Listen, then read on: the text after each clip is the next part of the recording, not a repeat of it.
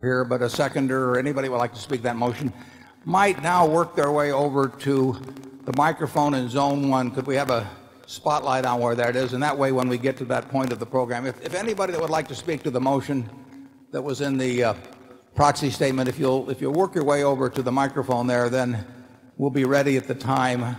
You can be ready at the time when it'll be appropriate to talk about it. And so we'll get there in just a minute, and if you'll all wander over there that are interested. Also with us today are partners in the firm of Deloitte & Touche, our auditors. They are available to respond to appropriate questions you might have concerning their firm's audit of the accounts of Berkshire. Mr. Forrest Crutter is Secretary of Berkshire. He will make a written record of the proceedings. Ms. Becky Amick has been appointed Inspector of Elections at this meeting. She will certify to the count of votes cast in the election for directors. The named proxy holders for the meeting are Walter Scott Jr. and Mark D. Hamburg. We will conduct the business of the meeting and then adjourn the formal meeting. After that, we will entertain questions that you might have. Does the Secretary have a report of the number of Berkshire shares outstanding entitled to vote and represented at the meeting? Yes, I do.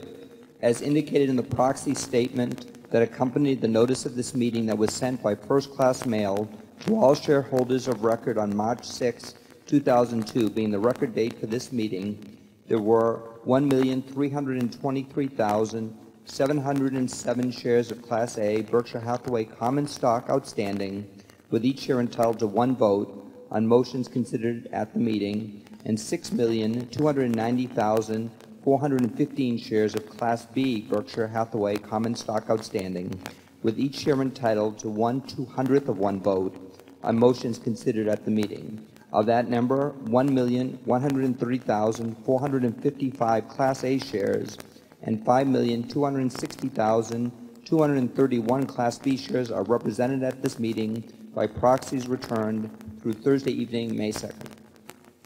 Thank you. That number represents a quorum, and we will therefore directly proceed with the meeting. The first order of business will be a reading of the minutes of the last meeting of shareholders. I recognize Mr. Walter Scott, who will place a motion before the meeting. I move that the reading of the minutes of the last meeting of the shareholders be dispensed with and the minutes be approved. Do I hear a second? The motion has been moved and seconded. Are there any comments or questions? 3-second pause. We will vote on this motion by voice vote. All those in favor say aye. Opposed? The motion is carried. First item of business of this meeting is to elect directors. If a shareholder is present who wishes to withdraw a proxy previously sent in and vote in person on the election of directors, he or she may do so. Also, if any shareholder that is present has not turned in a proxy and desires a ballot in order to vote in person, you may do so. If you wish to do this, please identify yourself to meeting officials in the aisles who will furnish a ballot to you. Would those persons desiring ballots please identify themselves so that we may distribute these. I now recognize Mr. Walter Scott to place a motion before the meeting with respect to election of directors. I move that Warren E. Buffett, Charles T. Munger, Susan T. Buffett, Howard G. Buffett, Malcolm G. Chase, Ronald L. Olson, and Walter Scott Jr. be elected as directors. Is there a second? Been moved and seconded that Warren E. Buffett, Charles T. Munger, Susan T. Buffett, Howard G. Buffett, Malcolm G. Chase, Ronald L. Olson, and Walter Scott Jr. be elected as directors. Sounds like a hell of a slate to me. Are there any other nominations? Is there any discussion? Nominations are ready to be acted upon. If there are any shareholders voting in person, they should now mark their ballots on the election of directors and allow the ballots to be delivered to the Inspector of Election. The proxy holders, please also submit to the Inspector of Elections a ballot on the election of directors, voting the proxies in accordance with the instructions they have received.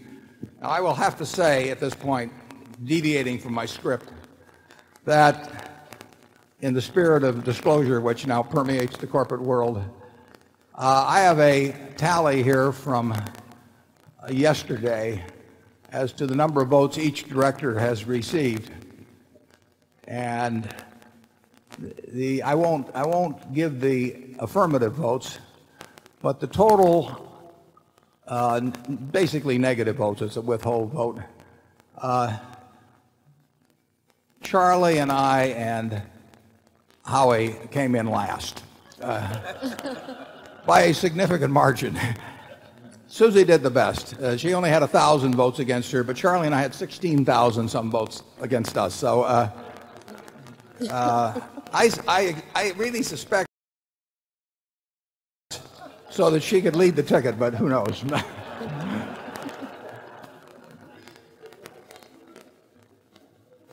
Ms. Amick, when you're ready, you may give your report. My report is ready. The ballot of the proxy holders in response to proxies that were received through last Thursday evening cast not less than 1,139,672 votes for each nominee. That number far exceeds a majority of the number of the total votes related to all Class A and Class B shares outstanding. The certification required by Delaware law of the precise count of the votes, including the additional votes to be cast by the proxy holders in response to proxies delivered at this meeting, as well as any cast in person at this meeting, will be given to the Secretary to be placed with the minutes of this meeting. Thank you, Ms. Amick. Warren E. Buffett, Susan T. Buffett, Howard G. Buffett, Malcolm G. Chase, Charles T. Munger, Ronald L. Olson, and Walter Scott, Jr. have been elected as directors. Next.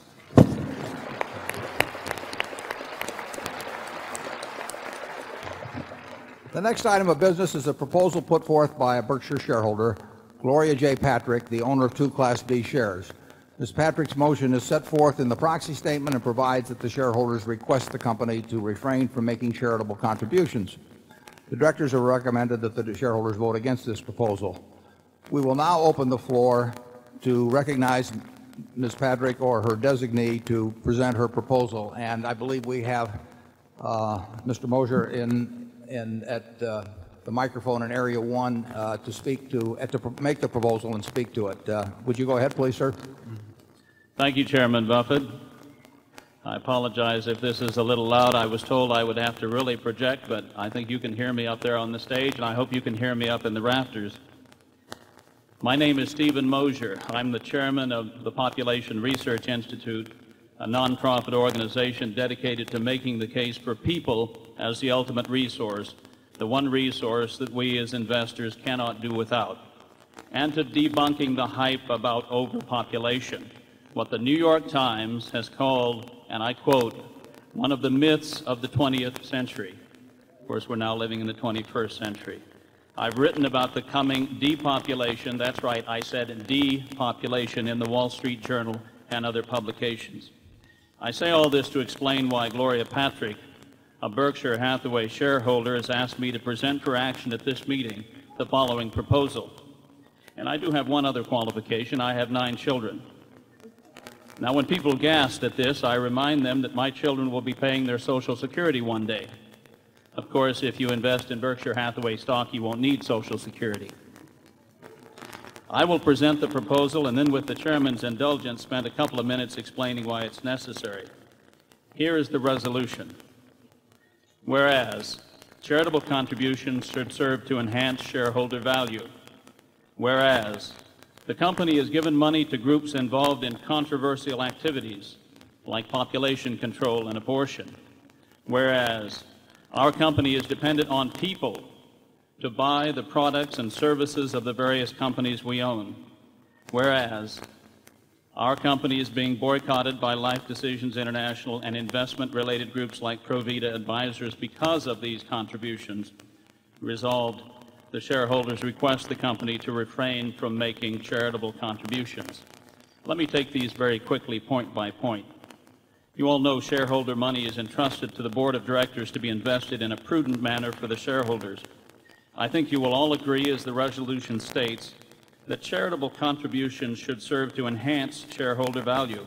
Indeed, this is already Berkshire Hathaway policy with regard to its operating subsidiaries. As Chairman Buffett explained in his chairman's letter of last year, quote, we trust our managers to make gifts in a manner that delivers commensurate, tangible, or intangible benefits to the operations they manage. We did not invest money in this company so it could be given to someone else's favorite charity. I think you will also likewise agree that activities like population control and abortion are controversial. In fact, some of the charitable money has been given to Planned Parenthood, a group that is responsible for almost 200,000 abortions a year in the United States. Thank you. And in countless more through its population control programs worldwide. Now, we believe abortion is the taking of a human life, but even if you disagree on this fundamental point, you must concur that these ongoing boycotts of Berkshire Hathaway are a good thing. Next, it should be self-evident that Berkshire Hathaway, like the economy as a whole, is dependent upon people. It is people who produce the products and services of the various companies we own, and it is people who buy them. Now, you may think that there is a superabundance of people in the world and that we will never run short, but this is not true. Half of the countries of the world, including countries in Latin America, Africa, and Asia, now have birth rates below replacement. Europe and Japan are literally dying, filling more coffins than cradles each year. Dying populations may shrink the economic pie. We already see this happening in Japan and some European countries. How much of Japan's continuing economic malaise can be directly traced to a lack of young people to power the economy? Dying populations may also make economic development nearly impossible. Russia is having trouble finding its feet economically. Why? Because of its ongoing demographic collapse, losing 1 million people a year. These problems will spread to many more countries in the near future. Charitable contributions to simple-minded population control programs in which governments impose restrictions on childbearing are not in Berkshire Hathaway's interest. Such programs are not investing in humanity's future. They are compromising humanity's future and putting a roadblock in the way of future economic growth. There is no global share buyback in store for those who fund population control programs, because such programs will rob the world of future consumers and producers and threaten to shrink the economic pie. Let me give you a concrete example of what I mean. Berkshire Hathaway owns Dairy Queen. Now, there are 103 Dairy Queens in Thailand, but Thailand, due to a massive population control campaign, now has a birth rate that is below replacement and falling. This means that its cohorts of young children are shrinking. There will be fewer and fewer families in the years to come, and its population will eventually fall. Now, you may think Thailand has too many children, but is it possible for there to be too many children for Dairy Queen? According to Dairy Queen, the Dairy Queen concept especially appeals to, quote, young families, but there will be fewer young families in Thailand's future and Dairy Queen's future because of population control. So I urge you to vote yes on this resolution. Let it be resolved that this company refrain from making charitable contributions. One final point. Should you, on the other hand, vote to continue the current practice of making charitable contributions based on shareholder designations, I would urge you all to designate 501c3s, like the Population Research Institute, which are attempting to help the poor become the agents of their own development and not simply try to reduce their number through population control. Thank you, Mr. Chairman, for this opportunity to speak. Thank you. Do we have a second to the motion? Okay. And is there any further discussion? Is there anyone there at the microphone that would like to talk? Not invite any more. Oh.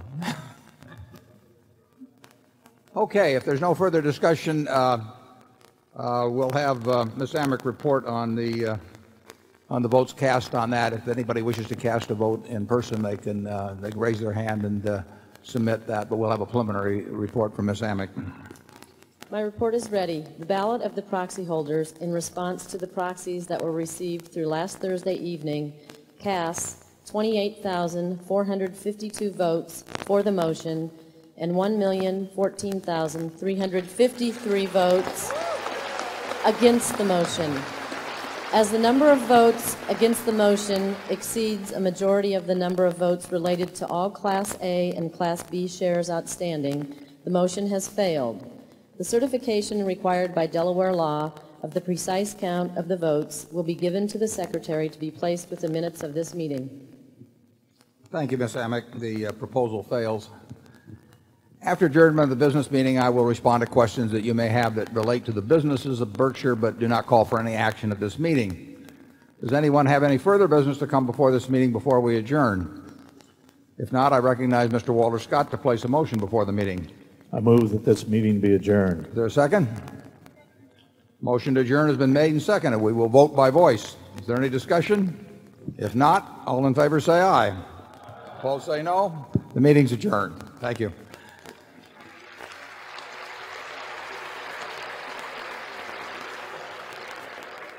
Now, before we get on to the questions, and when we get through various zones sequentially, there are just a few special guests that I would like to recognize. And because of the crowd, I've not had an opportunity to make sure all of these special guests are here, but we will find out here shortly. The first guest, and I hope very much he's here. He was planning to be here.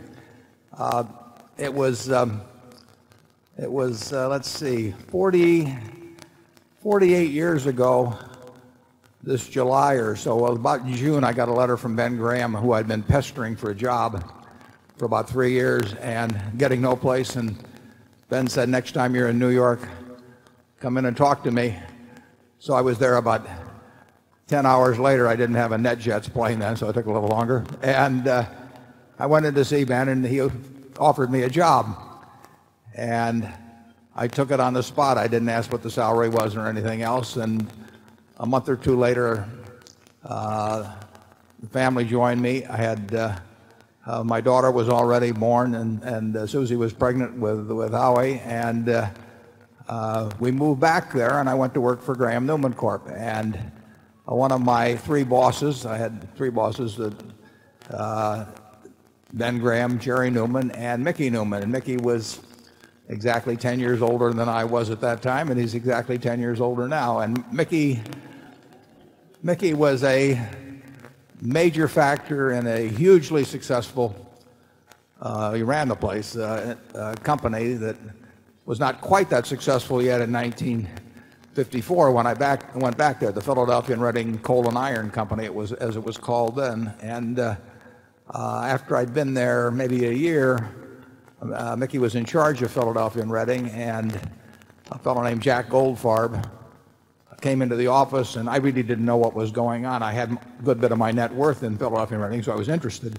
But Jack Goldfarb and Mickey were behind closed doors largely. But when they emerged, the Philadelphia and Reading Company, which was controlled by Graham Newman, had bought Union Underwear, which was the manufacturer of Fruit of the Loom product under a license at that time. And as I told in the annual report, it was a very, very attractive buy, and Mickey made a number of good buys. And when Mickey and I have talked and seen each other over the years, some not a lot, but we would see each other. And when Fruit of the Loom entered bankruptcy a few years ago, Mickey called me and sort of said, what are you going to do about it? You should do something. And he was very helpful, particularly helpful in introducing me to John Holland, who runs Fruit of the Loom and who's a tremendous asset to the company. And Mickey gave me lots of insights on that. And when I got discouraged with the bankruptcy procedure, and it is discouraging to try and buy a company out of bankruptcy, Mickey would gently prod me along. And so I believe today we have with us Mickey Newman and his son, who I last saw when he was a little red-headed kid, Bill. And Mickey and Bill, if you're here, if you'd stand up, it'd be great. Now let's see if they made it. There they are. Let's have a spotlight on them.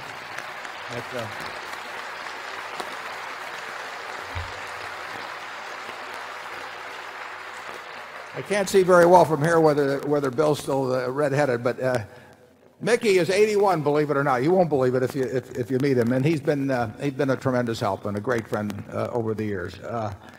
And he accomplished much for us in the past year. I don't think we would have Fruit of the Loom if it hadn't been for Mickey, particularly nudging me along as we went through the process. I also hope we have today with us, and I didn't get a chance to see them before the meeting, but are Ralph and Lucy Shea here? Ralph and Lucy, were they able to make it or not? Yeah, there they are. But, Ralph is in the Berkshire Hathaway Hall of Fame. I mean, this is like being at Cooperstown, and introducing Bob Gibson or Sandy Koufax. And Ralph, for a great many years, added tremendous value to Berkshire at Scott and Fetzer. We wouldn't be able to buy some of the things like Fruit of the Loom if it hadn't been for the profits developed under Ralph's management at Scott Fetzer. So I'm delighted that he and Lucy can join us.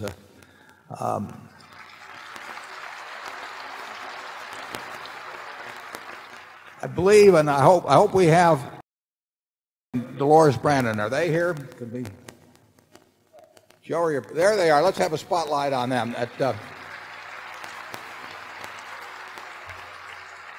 Dolores is also known as Dutchie, but we call her Saint Dutchie at Berkshire headquarters because she gave birth some years ago to Joe Brandon, and Joe has been doing a fabulous job for us at General Re. He took over early in September.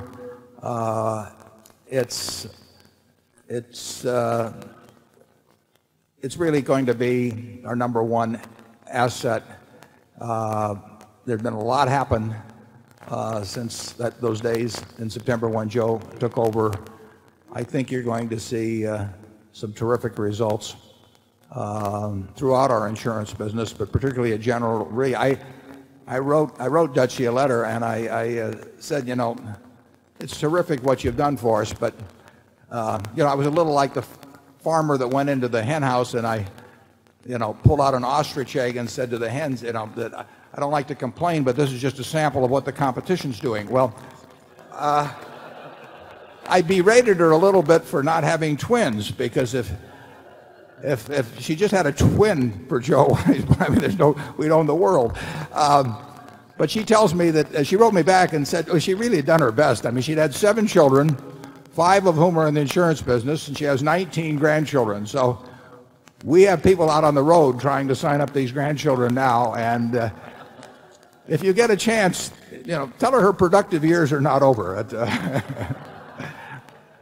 And finally, we have with us today the fellow who put together that terrific cartoon. Anybody that can even takes on the job of making me look like James Bond is a very brave person. And Andy Hayward has a company called Deke Entertainment, which is a leading producer of children's programming. When you turn on the television on Saturday morning, you will be seeing his output. And Andy puts this product together. He sends people to Omaha. He does it all. It's his script. It's his production. He does it on his own time, on his own nickel. It's his contribution to the Berkshire meeting. And I mean, it's absolutely fabulous. And I have to tell you that this fall, Andy is going to have a series of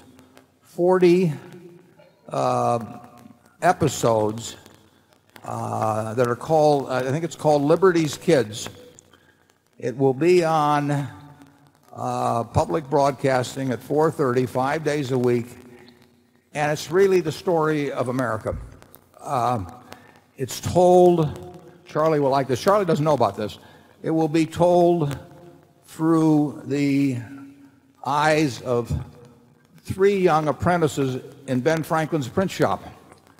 And it will view the evolving of the American democracy and the Constitution, and all with Andy's creative characters, but it will use the voices of various other people, and I'm flattered. I get to be James Madison in this, and we have Sylvester Stallone, we have Billy Crystal, we have Whoopi Goldberg.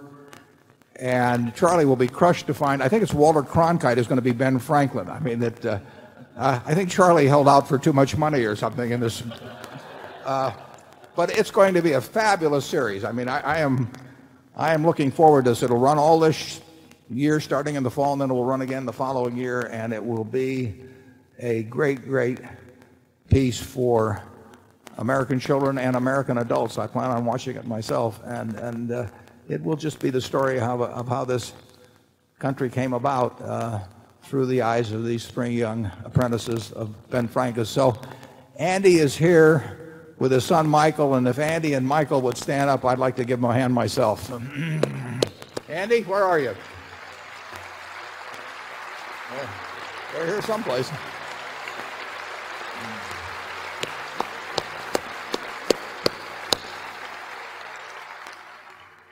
We've got a lot of other special guests, but they're up here in our managers sections. You saw them up on the screen. They're the people that make this place work.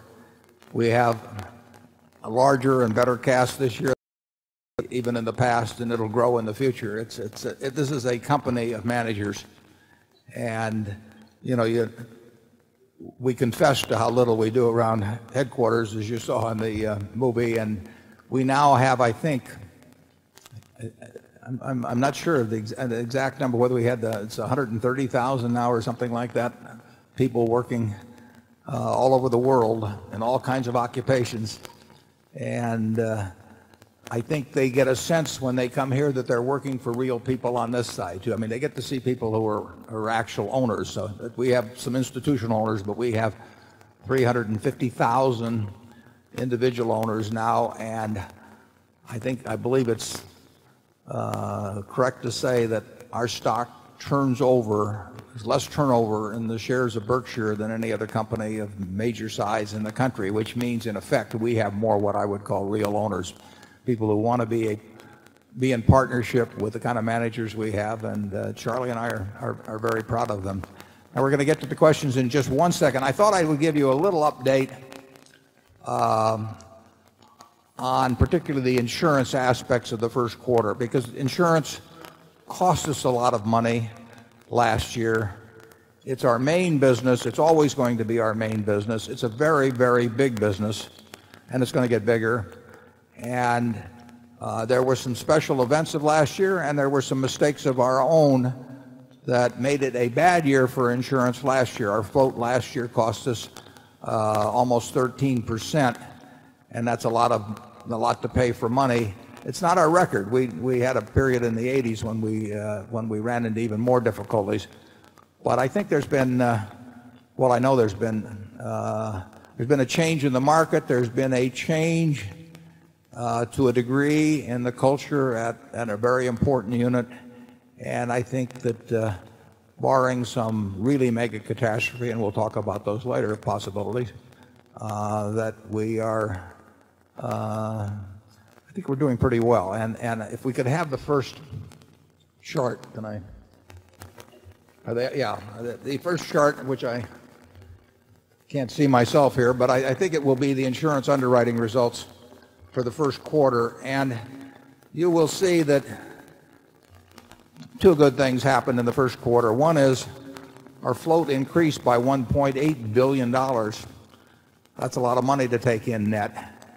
I don't think there's any company probably in the world that had a gain in float that was even close to that. And we actually achieved that with a small underwriting profit. So the float not only cost us nothing in the first quarter, but we had a gain of $1.8 billion in it. And all units contributed to that. And that,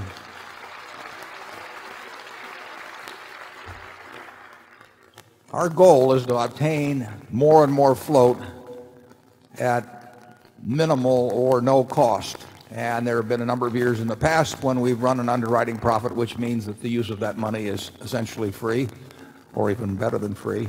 And we've had one very bad year and a couple of so-so years before that. But I think our cost of float over the next few years, unless you get into an extraordinary catastrophe, I think it should be pretty satisfactory. Now, you'll notice there's a note down at the bottom that's slightly technical, but it's an important enough item in Berkshire and in understanding our cost of float that I thought I'd just devote a minute to it. If you find this uninteresting, you can live a happy life without understanding what I'm about to explain next. You may even lead a happier life if you don't understand it. As I look at the people that understand it and don't understand it, I'm not sure which group is happier.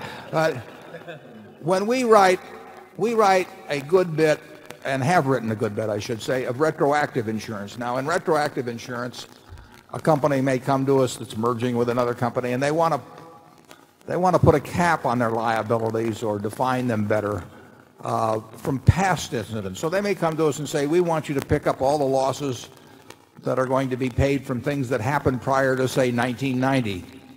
And we think that we owe $1 billion have yet to be paid in losses from that period, but we want to protect ourselves up to, say, $2 billion or some number like that. So they write us a check, and we this. We take over their losses from the past for a specific period and for a specific amount. And when we do that, the accounting, it's not accounting you run into every day. We've explained it in the past, but it creates a charge which will occur over time in the future. And as you can see, in the first quarter, the $20 million of underwriting profit we made was after a total of $112 million for the amortization of this charge that is set up. So if a company comes in and says, for example, we want you to protect us up to $1.5 billion for losses that occurred in the past, and we'll give you $1 billion for it, we will debit cash for $1 billion, and we'll debit this deferred charge for half a billion, and we'll set up a liability for $1.5 billion. And that $500 million we set up as a deferred charge, we amortize over a period of time as we expect to pay the claims. Now, there would be a lot of room for judgment. There is a lot of room for judgment in terms of how fast we amortize that. We try to be conservative. We make an estimate of when we will pay those claims and how much we will pay, and we try to amortize it over a reasonable period. I've got another slide that shows how those amortization charges will work over time. And we're going to put these slides on the internet because we feel that our shareholders should understand the impact of these charges that will come against underwriting profits. In the year 2002, we will have a $400 million plus charge for this. It's built into the figures now. And if we do $20 billion of premium volume, that's about a 2% charge. So to have our float be cost-free, we have to make $400+ million on underwriting elsewhere in order to offset that. And as you can see, we did that the first quarter, and we'll find out whether we do it for the full year. It's not many companies do this kind of business, and it's a big item with us, so I really want all the shareholders to understand it, and for that reason, we'll put it on the internet. I should emphasize that in all of these contracts, we cap our liability. So a lot of these contracts apply to liabilities that primarily, or not primarily, but in a significant way, and often primarily, arise from asbestos. But when you read about asbestos claims accelerating and all of that, the numbers are capped in our case, so in all of these contracts. So we really don't care whether we pay it on an asbestos claim or whether we pay it on an old auto liability claim or whatever. The question is whether we've been correct in estimating the speed at which we will pay. And in some cases, we may pay even less than our maximum amount. So anyway, that's available for those of you who previously were unhappy not understanding this and now are thrilled to know how it all works. Now, the final item, which is a little easier to understand, is we talked in the annual report about how we expected growth to resume at GEICO, and I've put up, again, I can't see whether they're up there, but I assume that we have the GEICO policies in force figure and the increase by, Charlie hasn't seen these as a matter of fact, so I'll give him the slides. And as you can see, growth, not at the rates of a couple of years ago, but quite a turnaround from last year. Growth has resumed at GEICO in a reasonable way. We figure each policyholder of a preferred nature is worth $1,000 to us, at least. And so if we add 40,000 policyholders in a month, we've created, in our view, $40 million of value. And of course, we have the earnings and the float and so on that goes with it. As you'll noticed on the first slide, GEICO operated at a significant underwriting profit in the first quarter. So all of its float was free, and its float has continued to grow. You saw one of our little squirrel ads there, which I liked. We are not getting a whole lot more inquiries than a year ago, but we're closing a significantly higher percentage of those that call. So our growth has been picking up because our closure rate has increased quite substantially, and our retention rate of old policyholders also is increasing month by month. So we've got two trends that are quite favorable in terms of adding business, and the third one of adding more inquiries is something that we are working on, and we're delighted to spend a lot of money on it if we can figure out the way to spend it intelligently. But the increase in the retention ratio, the increase in the closure ratio is resulting in very decent growth at GEICO, and it's growth in all of our categories, in the preferred class and the standard class and the non-standard class of business, whereas last year the latter two fell. Well, that's enough about the formal presentation. Now we're going to go in the various zones. I promised the young shareholder in Zone 1 that he would get to ask the first question, and that we're ready for Zone 1. Hello, Mr. Buffett and Mr. Munger. My name is David Klein-Rodick from Lincolnshire, Illinois. Thank you for letting me ask the first question. I wanted to say I am sorry for the loss of your friend, Mrs. Graham, last year. My question is, you have said that your favorite time to own a stock is forever, yet you sold McDonald's and Disney after not owning them for long. How do you decide when to hold forever and when to sell? And also, are you and Mr. Munger wearing Fruit of the Looms?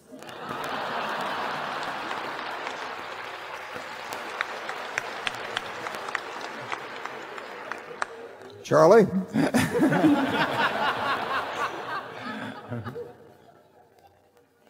I think I better answer the question. I can answer unequivocally, I am wearing Fruit of the Loom. And I'm not sure whether Charlie wears underwear, do you? I haven't bought any new underwear in a long time, and therefore I'm inappropriately attired. He's waiting for a discount. Don't let him kid you. Well, the answer, it's a very good question about selling. I mean, it's not our natural inclination to sell. And on the other hand, and we have held the Washington Post stock since 1973. I've never sold a share of Berkshire, having bought the first shares in 1962. And we've held Coke stock since 1988. We've held Gillette stock since 1989. Held American Express stock since 1991. We had actually previously been an American Express in the 60s and Disney. So there are companies we're familiar with. We generally sell, well, we would sell if we needed money for something else, but that has not been the problem in the last 10 or 15 years. 40 years ago, my sales were all because I found something that I liked even better. I hated to sell what I sold, but I also didn't want to borrow money. So I would reluctantly sell something that I thought was terribly cheap to buy something that was even cheaper. Those were the times when I had more ideas than money. Now I've got more money than ideas, and that's a different equation. So now we sell really when we think that when we're reevaluating the economic characteristics of the business. In other words, if you take don't want to name names, but take a stock we've sold of some sort. We probably had one view of the long-term competitive advantage of the company at the time we bought it, and we may have modified that. That doesn't mean we think that the company is going into some disastrous period or anything remotely like that. We think McDonald's has a fine future. We think Disney has a fine future, and there are others. But we probably don't think that their competitive advantage is as strong as we might have thought, as we thought it was when we initially made the decision. That may mean that we were wrong when we made the decision originally. It may mean that we're wrong now, and that their strengths are every bit as what they were before. But for one reason or another, we think that the strengths may have been eroded to some degree. A classic case on that would be the newspaper industry generally, for example. I mean, in 1970, if Charlie and I were looking at the newspaper business, we felt it was about as impregnable a franchise as could be found. We still think it's quite a business, but we do not think the franchise in 2002 is the same as it was in 1970. We do not think the franchise of a network television station in 2002 is the same as it was in 1965. And those beliefs change quite gradually, and who knows whether they're precise, whether they're right even. But that is the reason in general that we sell now. If we got into some terribly cheap market, we might sell some things that we thought were cheap to buy something even cheaper after we'd bought lots and lots of equities. But that's not the occasion right now. Charlie? Nothing to add. He's been practicing for weeks. Okay, let's go to zone 2. I'm John Bailey from Boston, Massachusetts, and I hope I'm not asking you to repeat your insurance presentation, but I have a question about the growth of our float. There's a increasingly popular piece of analysis out there where people project the growth of float for a large number of years into the future in order to determine the value of our business here. But I wanted to ask more fundamentally, the existing float that we have runs off annually at a pretty considerable rate.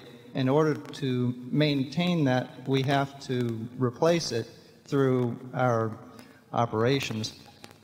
And then going the next step to achieve the growth, we have to more than replace it.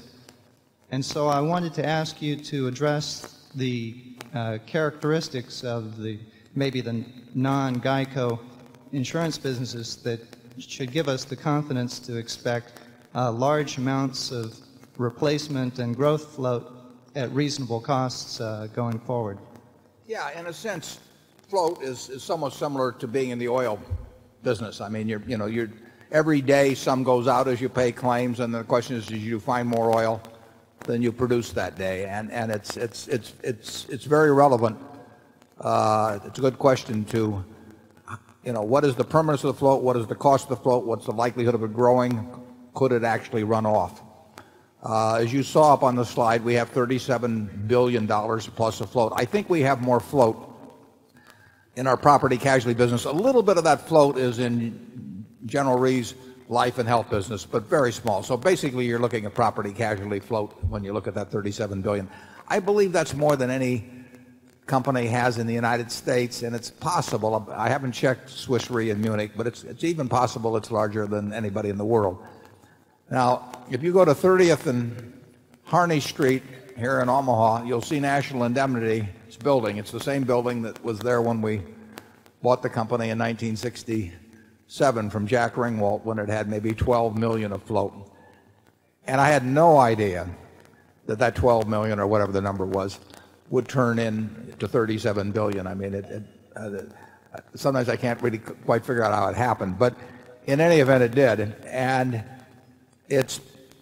we don't want people focusing on growth in our insurance business. I mean, we want them focusing on intelligent growth when we can do it at a GEICO or whatever it may be. But I think it's suicide from a business standpoint to tell a bunch of insurance managers to go out and grow a lot. So you can say, well, with that lack of push from the home office, how is that $37.5 billion going to grow? And I would say, just as I would have said to you for the last 30 odd years, I don't know. But I think that, well, I can tell you this, that our float would have less natural runoff than the float from just about any company in the world. I mean, we have a longer duration to our float because it arises from these retroactive contracts and from reinsurance, long-tail reinsurance, and that sort of thing. So our float has less natural erosion than just about any that I know of in the world. But it erodes. It is a long-lived oil field, but we're pumping it every day. If I had to bet my life on whether the float would be higher or lower 3 years from now or 5 years from now, I would certainly bet it would be higher. And it's turned out over the decades, it's grown at a very significant rate, but I don't want to push anybody to do it. It grew at $1.8 billion the first quarter. Now, there are a few special transactions in that, but we seem to attract special transactions. And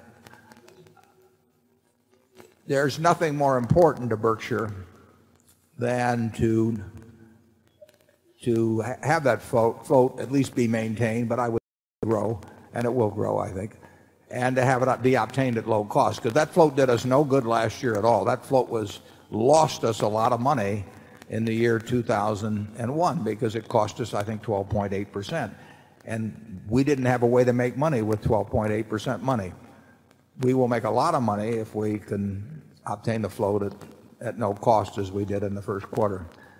The answer to your question is that without knowing any specifics, or without being able to promise you any specifics, I think the float is more likely to grow than to erode. I said last year at this meeting that that the float of the American property casualty business was 300 and some billion, and I thought we were sneaking up on 10% of it. I was corrected later. Ron Ferguson pointed out to me that he sent me the figures. The float of the American property casualty business is well over 400 billion. But even at that, we are 8 or 9% or some figure like that of the float of the whole country. And obviously we can't grow at the same percentage rate starting from that kind of a base as we could when we started back in 1967. But I still think we can grow it. Charlie? Yeah, I think the questioner realizes that growing float at a good clip with very low costs is extremely difficult. It is. It's almost impossible. But we intend to do it anyway.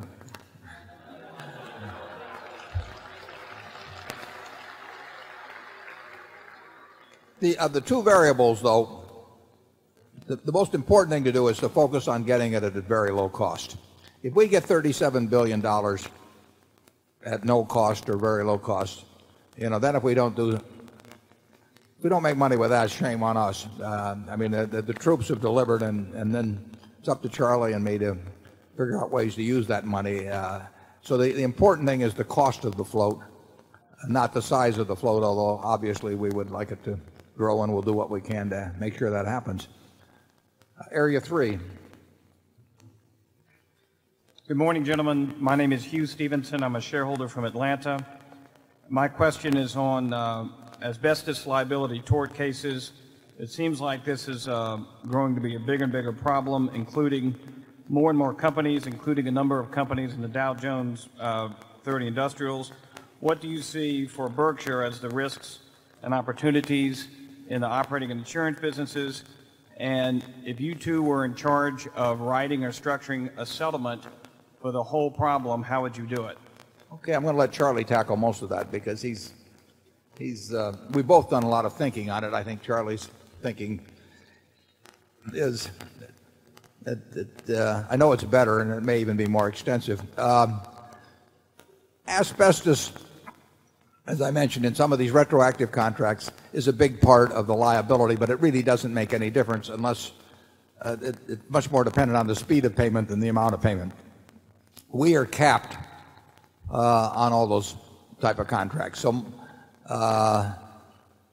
there's a figure in the annual report about aggregate asbestos and environmental liability, and that number may look quite big compared to some other insurance companies, but most of that there's a limit on.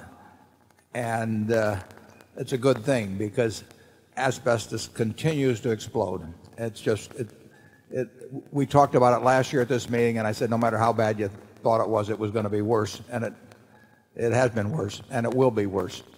And you make a very good point when you bring up the fact that many companies that are thought to be or have been thought to have been insulated from the asbestos litigation have now been dragged in one way or another, and that won't stop either. Ironically, it's not impossible that asbestos litigation actually produces some opportunities for Berkshire in terms of buying companies out of bankruptcy free of their asbestos liabilities. We did that, although it occurred much earlier in the case, but we bought Johns Manville, which was my memory was the first major company, really big company, to go into bankruptcy and be forced there by asbestos liability. That happened back in the early 80s. And that subsequently they were cleansed of their liability by, in effect, giving a very high percentage of the company and its debt to the plaintiffs and their lawyers, I might add. And when we came along a year ago, I mean, that was all past history, but we probably wouldn't own the Johns Manville Company if it hadn't been for some asbestos litigation that started 20 years ago or more. And we may see actually more companies that end up in Berkshire that have been forced into bankruptcy through asbestos, but it's really a cancer on the American corporate world, and it's one that's growing, and I think I'll let Charlie talk about it. Well, the asbestos liability situation in the country has morphed into a very disadvantageous situation where there's an enormous amount of fraud, and the wrong people are getting money, and there are vast profits for people who are arranging the fraud. And so it isn't a good situation. There's also real liability to people who have serious injuries, and some of those people are being deprived because the meritless claims are taking so much of the money that there isn't adequate money in many cases for the people who've had the worst injuries. The Supreme Court has practically invited Congress to please step in and create a solution, but deterred by the plaintiff's contingency fee bar, Congress has refused to do anything. This is not a good situation, and any of you who can do anything about it, I would encourage you to do so. What do you think it'll look like in 5 years, Charlie?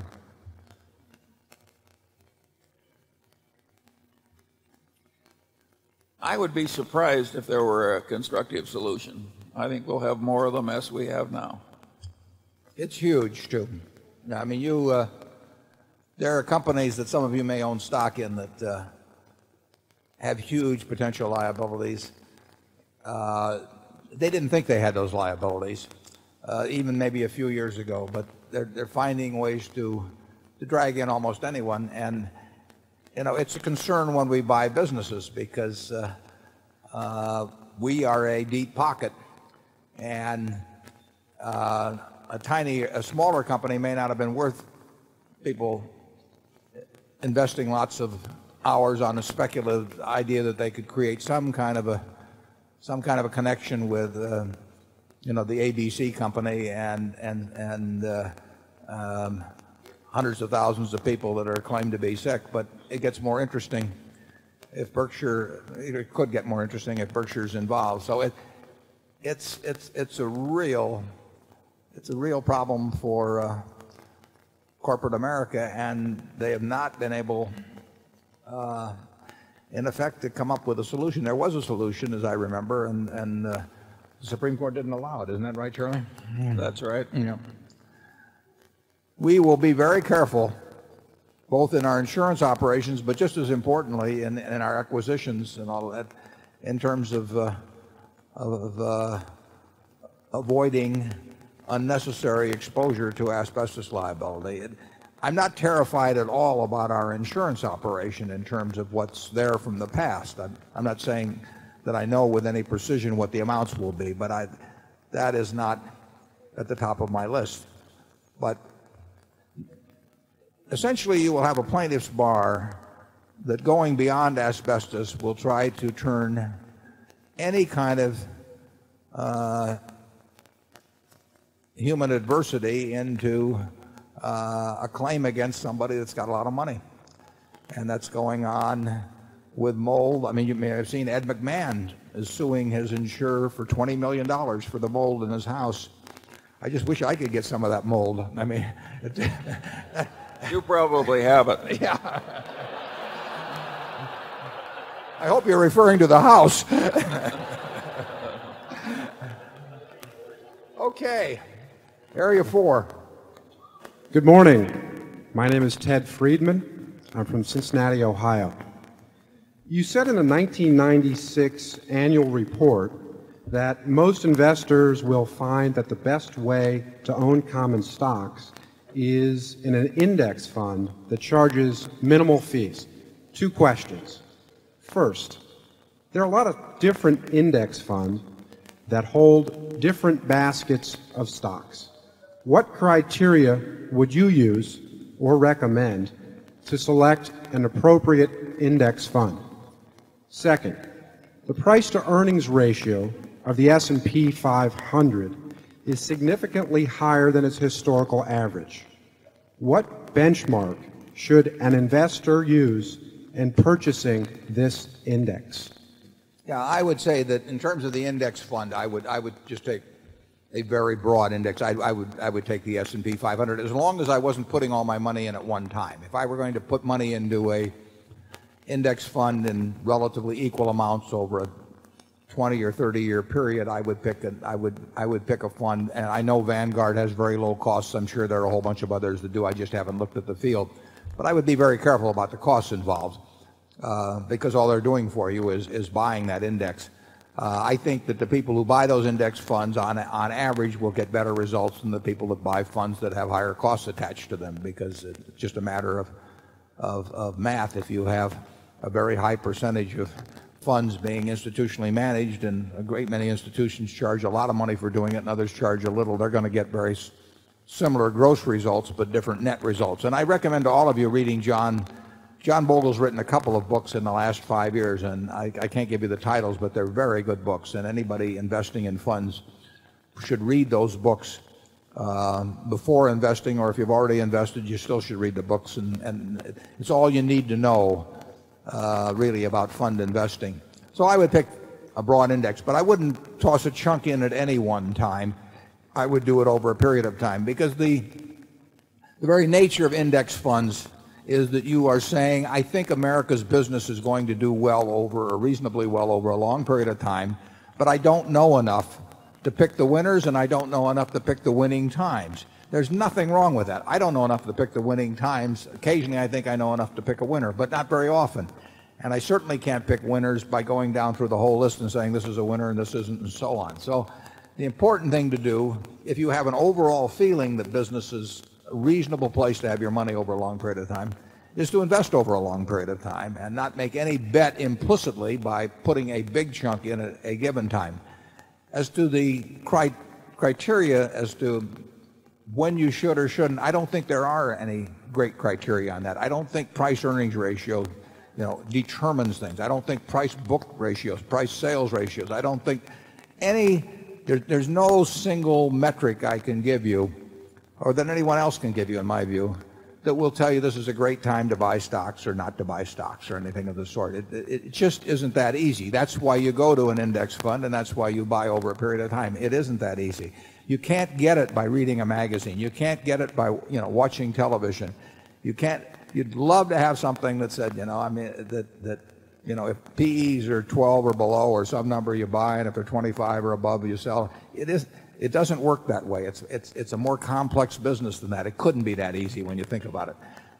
So if you are buying an index fund, you are protecting yourself against the fact that you don't know the answers to those questions, but that you think you can do well over time without knowing the answers to those questions, as long as you consciously recognize that fact. And I would, if you're a young person and you intend to save a portion of your income over time, I just say pick out a very broad index, and I would probably use the S&P 500, because I think if you start getting beyond that, you starting to think you should be in small caps this time and large caps that time, or this foreign side. And as soon as you do that, you're in a game you don't know. You're not equipped to play. In all candor, that would be my recommendation. Charlie? I think his second worry is that common stocks could become so high-priced that if you bought index funds, you wouldn't expect to do very well. I didn't think I'd live long enough to think that was likely to happen, but now I think that may happen. But probably what you're saying there is that they could get to a level and they'd have to be at a sustained level like that for a long time. They could be there and stay there for a long time. In which case you might make 3 or 4%. But would there be anything way better than that around under those circumstances anyway? And pass the peanut brittle, please. Well, in Japan, where something like this happened, the return from owning a nice index over the last 13 years or so is negative. Can something as horrible as that happen here? I mean, is it conceivable? I think the answer is yes. But the option in Japan, of course, is to have deposits in a bank or own Japanese bonds at somewhere between 0 and 1 or 1.5%. So if rates on everything get very low, which means stocks sell very high, then it just means that you live in a different world than existed 20 or 30 years ago when generally capital got paid better. I must say that we have very good packaging. Yeah. Yeah.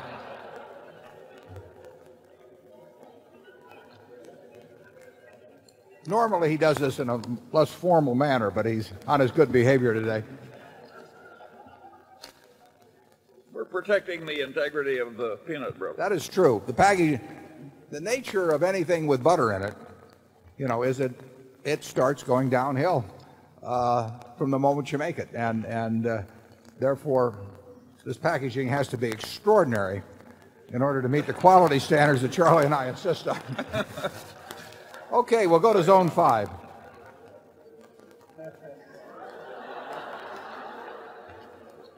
Mr. Buffett and Mr. Munger, my name is Thomas Kamei.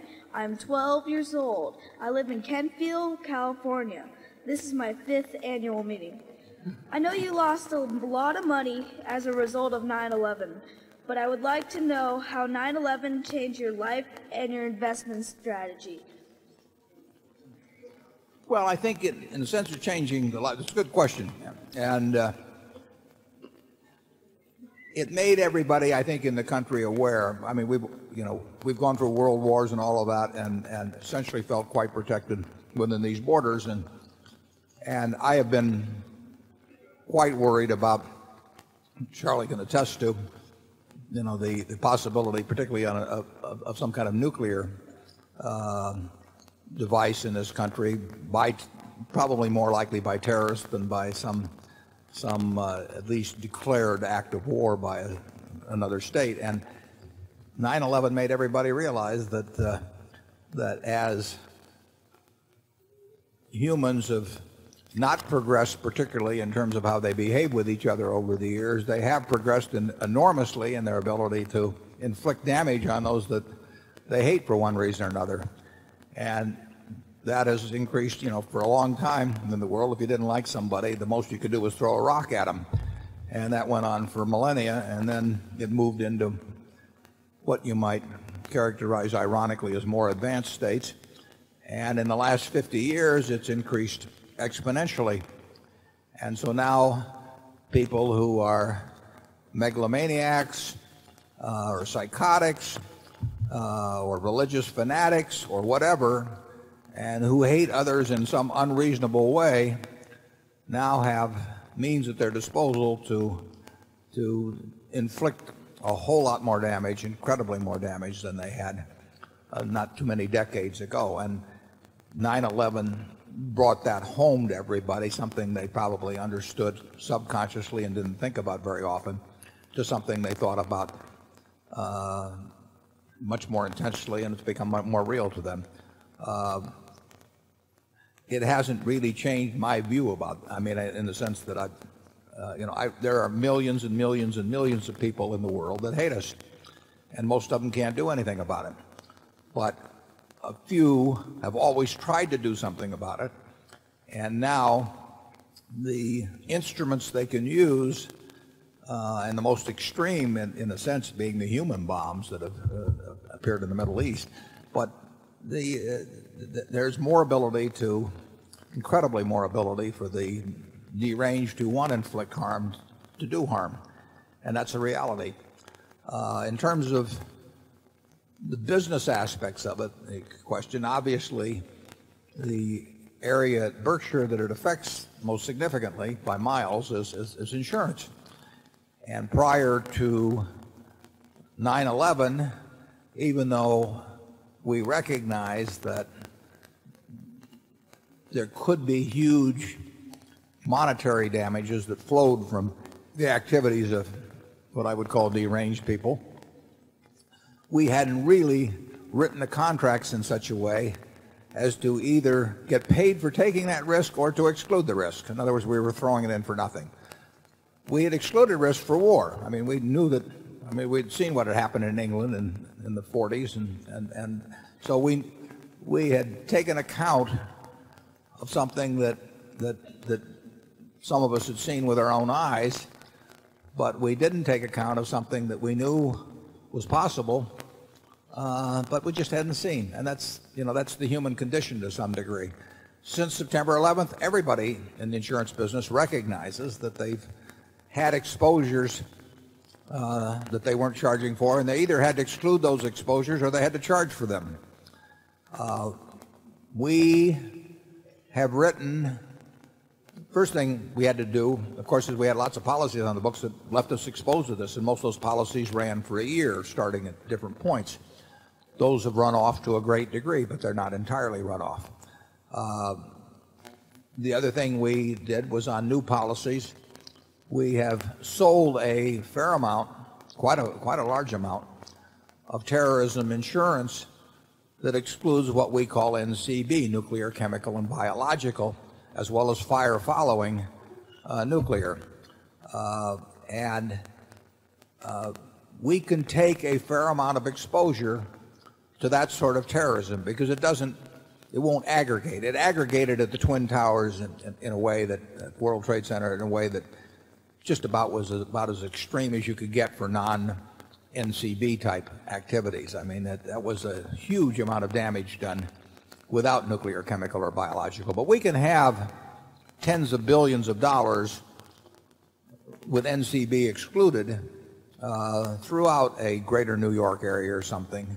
But we can't have hundreds of billions of exposure that would be exposed, say, to nuclear activities, because they're an act or two or three coordinated could cause damage that would destroy the insurance industry. And if we had coverage on that, it would destroy us as well. So we write very little. We do write a little because we can lose $1 billion or $2 billion, and if we got paid appropriately for taking the risk, that's a business we're in. But we can't lose $50 or $100 billion. And so we take a little bit, we take a few risks that involve nuclear, chemical, or biological. But generally speaking, the terrorism insurance that we're writing, and we've written a fair amount of it, excludes those particular risks. You can say, take biological, how could that be something significant from an insurance standpoint? Well, many people don't realize it, but the World Trade Center loss was by a huge margin the largest workers' compensation loss in history. You think of it as property damage, but in the end, close to 3,000 people died who were working at the time they died and therefore covered by workers' compensation. If the same thing had happened at Yankee Stadium while they were all watching a baseball game or some other place, they wouldn't have been covered by workers' compensation. So it was happenstance to some degree. But that became the largest workers' compensation loss in history by a huge margin. Now, if you were trying to cause huge damage in this country and you could figure out something that in the way of a biological agent, and there are people working on this, that could be injected into the ventilation systems or whatever of large plants, large office buildings, you could create workers' compensation losses that would just totally boggle your mind. And anybody that was working on such a thing, you have to expect they would, if they thought they had perfected it, would try to do something close to simultaneously in areas where there would be thousands and thousands of people working, and it could make the World Trade Center loss look like nothing. So we have to be basically vigilant in how much risk we let aggregate in something of that sort. People have always been vigilant about how many houses they'll insure along a shoreline, or in terms of physical risk. They don't want too many. They don't want too many homes or factories on the San Andreas Fault or something of the sort, because they recognize that as having aggregation possibilities. But now you have to think about things that man may plan in the way of catastrophes that will have aggregation possibilities, and that is something that's pretty much been introduced into the insurance world's thinking since September 11th. And I can tell you, we think a lot about it. I mean, the social consequences are far worse than insurance, but we have to think about how we pay our claims, because if we ever do anything really foolish and take an aggregation that would cause us to lose the net worth of Berkshire, we would not only not be able to pay the claims of the people in that disaster, but there are other people that suffered injuries 15 years ago, paraplegics and all that we're making payments to for the rest of their lifetime, and we wouldn't be able to make those payments, and we're not going to run our business that way. Charlie? Yeah, to the extent that September 11th has caused us to be less weak, foolish, and sloppy, as we plainly were in facing some plain reality, it's a plus. We regret, of course, what happened, but we should not regret at all that we now face reality with more intelligence. This inconvenience that we all have, this tightening of immigration procedures, etc., should have been done years ago. The most important thing in investments is not having a high IQ, thank God. I mean, the important thing is realism and discipline. And you don't need to be extraordinarily bright to do well in investments if you are realistic and disciplined. And the same thing applies in insurance underwriting. It is not some arcane science that, the ability to do successfully is given only to a few, or which requires the ability to do mathematics have very little to do with it. There's an understanding of probabilities and all that, kind of a gut understanding that's important, but it does not require the ability to manipulate figures. It does not, you could do it without calculus. You can really do it with a good understanding of arithmetic and an inherent sense of probabilities. And as Charlie says, to the extent that I think we've always, from the investment standpoint, if we've had any distinguishing characteristics, it would be that in terms of realism and discipline. And generally that means defining what you don't know. In insurance underwriting, it's the same thing. You have to be realistic about what you can understand and what you can't understand, and therefore what you can insure and what you can't insure. And you have to be disciplined about turning down all kinds of offerings where you're not getting paid appropriately. And September 11th drove home those lessons and probably redefined getting paid appropriately in certain cases. Area 6. Hello, my name is Everett Puri. I'm from Atlanta. I wanted to ask you to comment on the relative PE multiples of bank stocks versus the S&P. They seem to be at 35 to 50-year relative lows to the S&P, and I was wondering if that's a result of a change in the market's perception of the forward growth rates of banks, or if the market has perceived that there's a change in risk there. You're asking about the performance of what group compared to the S&P? Banks. Banks? Well, and what was your assertion about the performance historically? Well, the relative multiple of bank stocks versus the S&P. Back in the 40s, 50s, 60s, they commonly traded at, say, 1 times an S&P multiple, and now they're maybe half that level. Yeah, Harry Keefe used to have a lot of figures on this, and I don't really think about them. I mean, the appropriate multiple for a business relative to the S&P will depend on what you expect that business to achieve in terms of returns on equity and incremental returns on incremental equity versus that S&P. I mean, if you've got two types of businesses, and we'll say the S&P earns X on equity and can deploy an additional amount of capital at Y, and then you compare that with any other business, and that's how you determine which one is cheaper.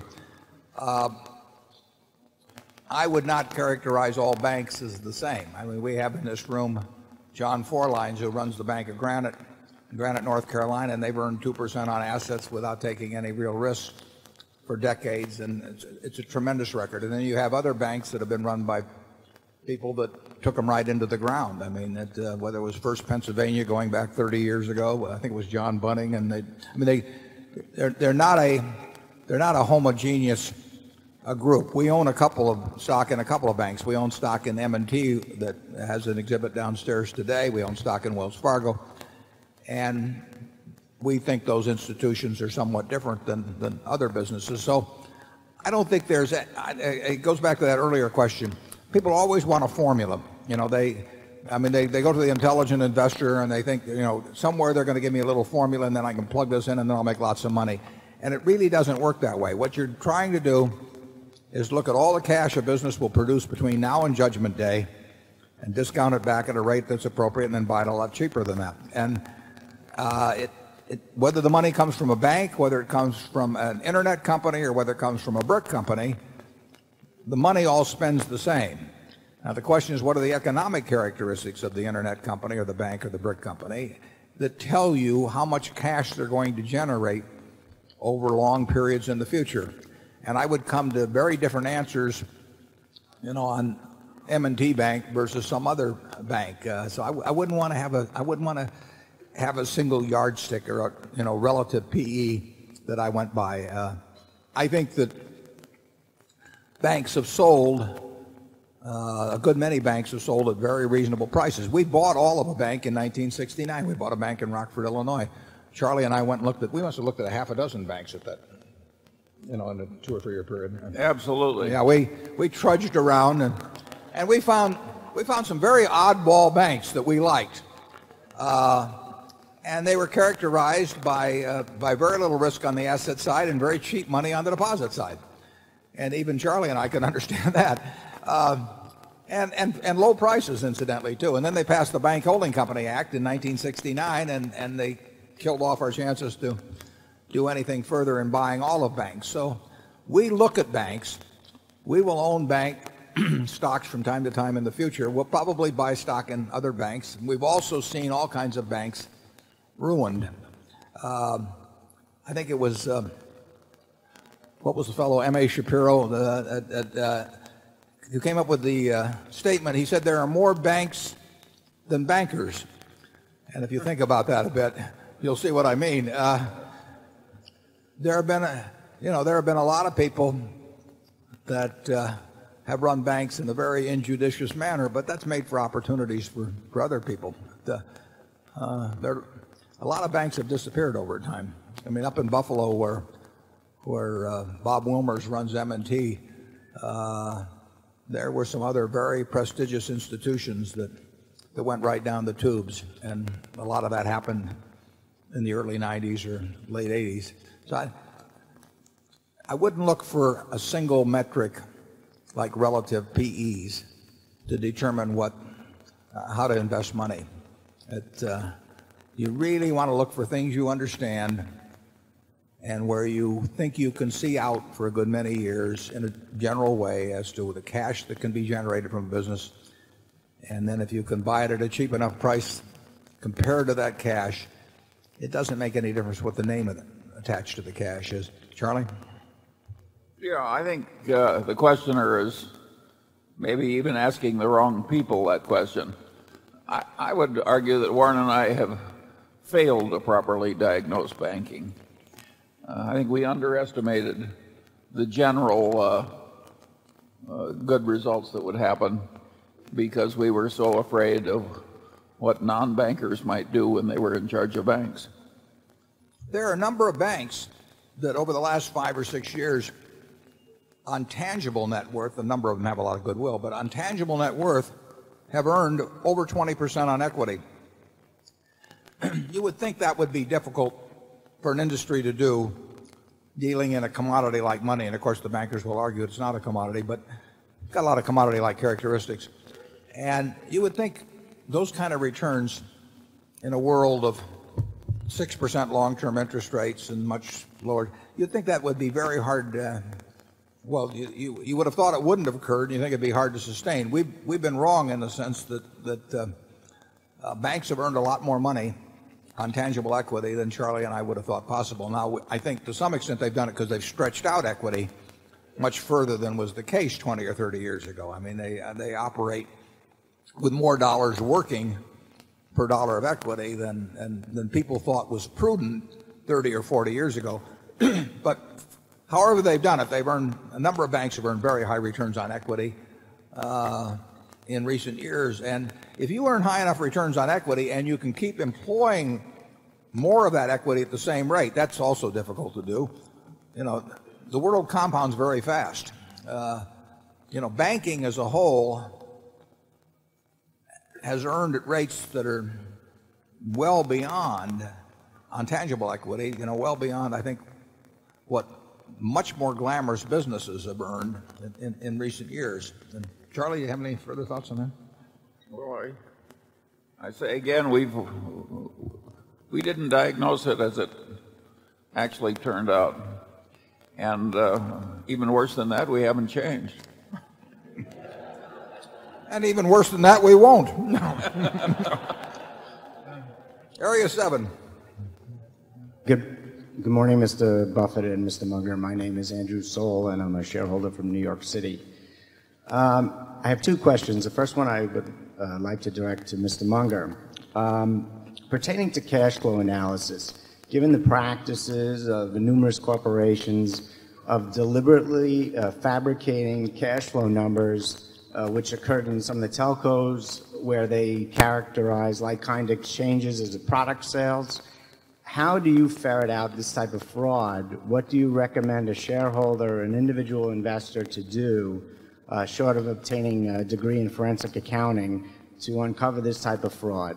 And the second question is, on a lighter note, what books would either of you gentlemen recommend to shareholders that you read this year that you liked?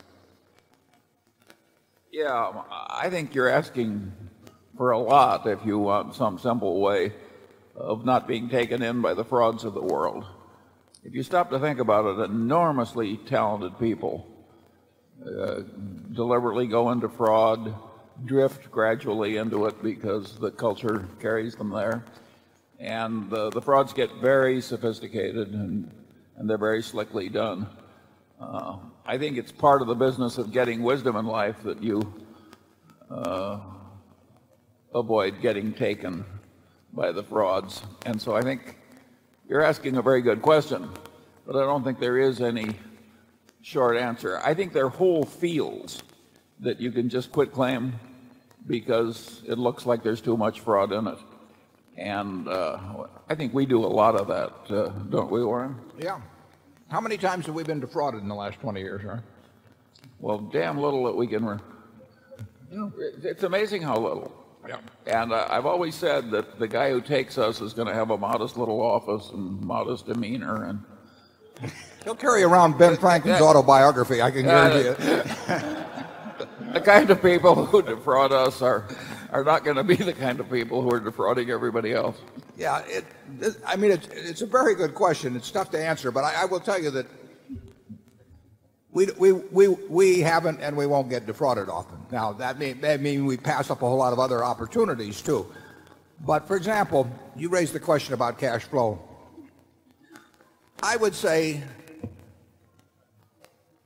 the number of times we're going to buy into a company, whether it's through stocks or through the entire company, where people are talking about EBITDA is going to be about zero. I mean, we start out with, if somebody's talking about EBITDA, you know, if we take all the people in the world who have talked about EBITDA and all the people in the world who haven't talked about EBITDA, there are more frauds in the first group, percentage-wise, by a substantial margin. Very substantial. I mean, it is a, you know, it's just a start. Now, that isn't, you know, that, it's very interesting to me. If you look at some enormously successful companies, Walmart, General Electric, Microsoft, you know, I don't think that term has ever appeared in their annual reports. I mean, they just, So when people are talking about that sort of thing, either they're trying to con you in some way or they con themselves to a great degree. I mean, or both. Yeah. Well, that often happens. I mean, if you set out to con somebody, after a while you con yourself, which is why some of the people in the internet stocks, stayed with them.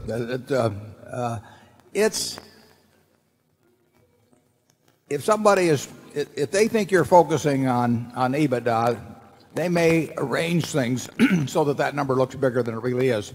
It's bigger than it really is anyway. I mean, the implication of that number is that it has great meaning. You take telecoms, they're spending every dime that comes in. I mean, in many cases, and it isn't cash flow. I mean, the cash is flowing out, but you can look at the statement and there's billions of dollars supposedly in depreciation and so on, but interest is an expense. Actually, taxes are going to be expensive. Anybody that tells you that making a lot of money before taxes, that in terms of EBITDA, is meaningful, you get depreciation by laying out money ahead of time. It's the worst kind of expense. We look for float, where we get the money and then pay out later on. But depreciation occurs because you buy an asset first and then you get the deduction later on. It's the worst kind of expense there is. And you start paying taxes when you actually make money and when the depreciation runs out at some point. So it just amazes me how widespread the usage of EBITDA has become, and I would say there have been people who have tried to dress up financial statements in a way to appeal to people who were impressed by such a number. Charlie and I have found actually that, at least to us, many of the crooks look like crooks. I mean, we have spotted, we haven't shorted them, but we have spotted a lot of frauds over the years in public companies, and years before that the roof fell in. And they usually are people that tell you things that are too good to be true, for one thing. I mean, they tell you very mediocre businesses are wonderful businesses for one reason or another, or they just have a smell about them, and in effect, and wouldn't you say that's true, Charlie? Well, sometimes it's amazingly obvious. Maxwell of England, his nickname was the bouncing check. And 3 weeks before he went under, Solomon was aggressively seeking more business from him, with both Warren and I on the board. It shows how much influence outside directors often have. Yeah, Wall Street is... Imagine us extending credit to a guy whose nickname is the bouncing check. You'd think if you wrote it as satire, people would say it was too extreme to be funny. We have read Charlie and I, it's a hobby keeping track of the Maxwells of the world, and there's a syndrome. I mean, they give off a lot of the same messages. And I mean, Maxwell was a classic case, but they're time after time. Wall Street is no filter against them. Wall Street loves them as long as they're pushing out securities and the commissions that are. Charlie and I could not have stopped Solomon from making a deal with Maxwell, right to the last 30 seconds before he sunk, under the ocean. We didn't stop First Normandy with Lou Simpson and Warren Buffett and Charlie Munger on the board. Yeah, First Normandy was a case of some guy that manufactured a record out in California that he claimed was promoting a bunch of securities, including Berkshire Hathaway. And he was going to go public, and Solomon was courting him, and the record was, it was total baloney. And I think they actually went public for a day or so, and then the SEC pulled it back. Absolutely. They had the offering, and then they canceled it before the money changed hands. But it was a very embarrassing episode, and when we remonstrated against this obvious insanity, they told us the underwriting committee had approved it. I don't think they changed underwriting committees either. Okay, Zone 8. We're a cheery group up here, aren't we? On the human condition. Greetings from Germany. My name is Norman Rentrop. I'm a shareholder for about 10 years. And I want to thank you, gentlemen, for your long-term performance. I brought you 2 of my favorite German chocolates. One for you, Mr. Buffett, one for you, Mr. Munger, and I will give them to you tomorrow at the steakhouse. How much do they sell for a pound? I'm just curious. Well, by the way, this is not the chocolate company you wrote to 2 years ago. They were sold about a week ago for a very low price Is that cigar right? butt. This can still be picked.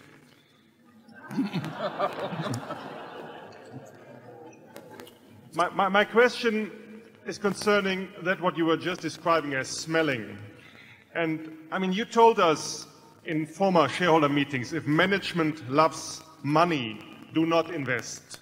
If they love what they do, preferably if they come tap dancing to the office every day, and all other things are right, then invest. That resonated to me very good with the biblical truth that not money itself, but love for money is the root of all evil. And the principle that once made Prussia the largest of all German kingdoms, namely the ethos of doing a job for its own sake.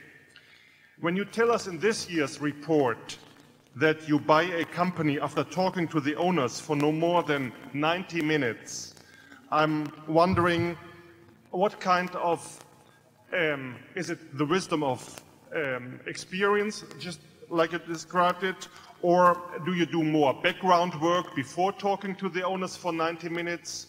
What's the process like? Do you do background checks, or do you talk to competitors? Do the other people in headquarters do that work for you? How does this whole thing work? Well, it's a very good question, and all of the things you suggest might well make sense. I mean, talking to competitors, talking to ex-employees, talking to current employees, talking to customers, talking to suppliers, all of those things Phil Fisher laid out in a book over 40 years ago, and we have done a fair amount of that over the years. But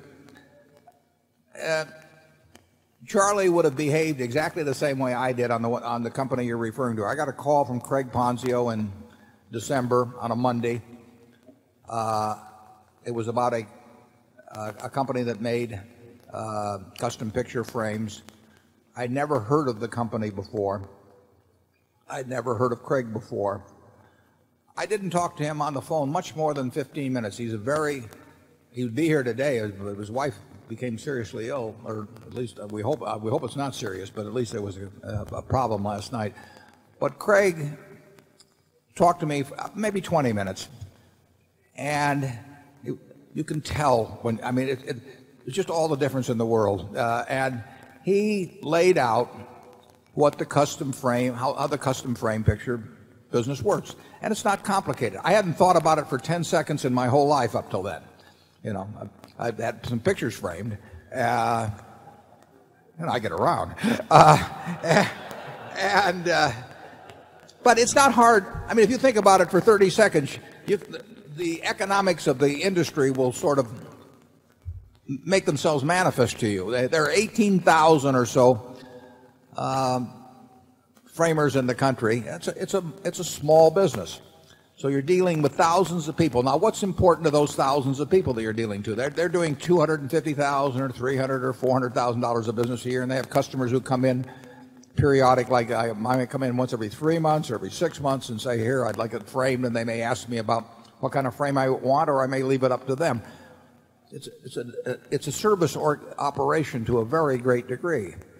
And Craig built something starting with, in 1980 or so, with $3 million of sales. He built an organization that became enormously responsive to these 18,000 or so framers. They call on those people 5 or 6 times a year. They get 85% of the frames of those people the next day when they order them. That's what counts in that kind of a business. You know, it's not you're not supplying the big three with auto parts. There's all kinds of things that give it a distinctive economic character as well. Craig told me about that, like I say, in not more than 20 minutes, and he told me the price, and he told me the capital that was employed, and he gave me a few figures. I knew in talking to him that he had a deal that made sense, you know, and I said, when can you come in? That was on a Monday. He said, I'll be there Wednesday morning, and he came with Steve McKenzie, who is here today, and who I encourage you to meet. And I think they got there at 9 and they left at 10:30, and we'd shaken hands. I was hoping to see Craig today or tomorrow, but I won't because of this illness. But I haven't seen Craig since. You know, I mean, he got this money. He knew he was making a deal. He had a reason why he wanted to sell it to somebody that would be sure to close, that would be a good owner, where the people who worked there wouldn't be worried because he was leaving. He was leaving with a lot of money, and you know, he wanted to be sure. A lot of people leave with a lot of money and they leave the employees behind and they don't care what happens. But this guy cared, and I could tell that, and that's a big plus with me. So, you know, I have not been to their headquarters yet. I plan to be to their headquarters. Steve, I apologize. But I understand what the business is about. And you can, most good businesses, you can understand what they're about in a very few minutes, unless they're a kind of business that you never can understand what they're about. I mean, there are other businesses, if you spent years on them, you still wouldn't understand what the hell's going on. I don't know which American auto company is going to do the best 10 years from now. And if I spent all year talking to dealers for Ford and Chrysler and General Motors, and I talked to suppliers, and I talked to people who are driving their cars, I still wouldn't know anything about what it's going to look like 5 or 10 years from now. But I know that you can't crack our custom picture frame business. I mean, you cannot figure out a way to call on those 18,000 people that are in that business and figure out a way to divert their business to you when you can't offer a frame as good as ours and you can't offer service remotely like ours. So it's a good business. And then and Craig was 100% up. I mean, he told me exactly what he wanted to receive for the business. He wanted cash. You know, that fits us. And there's nothing complicated about it. I mean, you can drag it out for a long time, but what would be the sense of it? I mean, it's just going to make a deal, you're going to make a deal. Charlie? Yeah, if you stop to think about it, the ordinary result when a big publicly held corporation buys another corporation is that maybe 2/3 of the time it's a terrible deal for the buying corporation, and yet the people have taken enormous time doing it.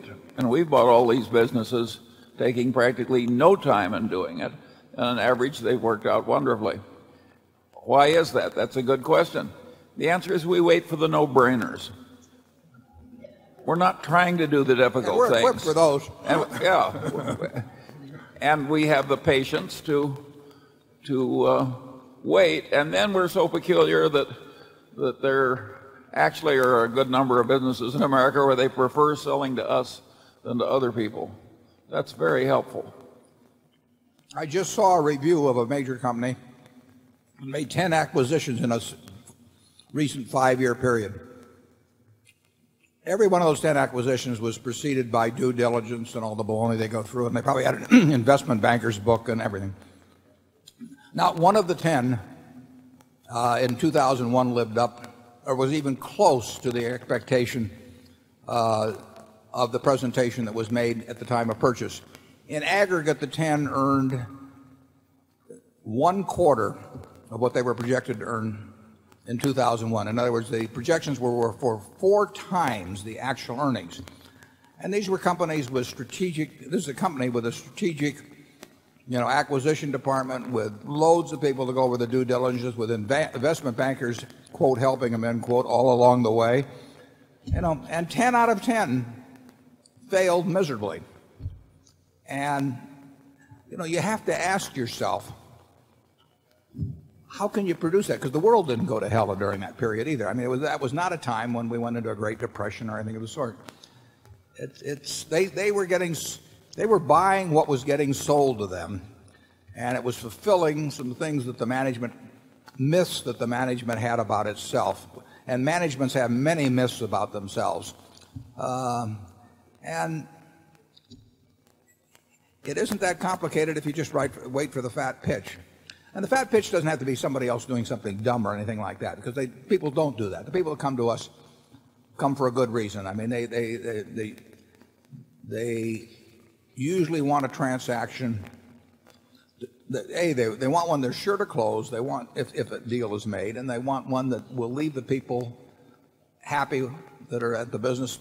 When it was announced at Johns Manville, I believe that Berkshire was the buyer. I understand there was a standing ovation, you know, and I've seen it at, you know, whether it's Jordan's or Star Furniture.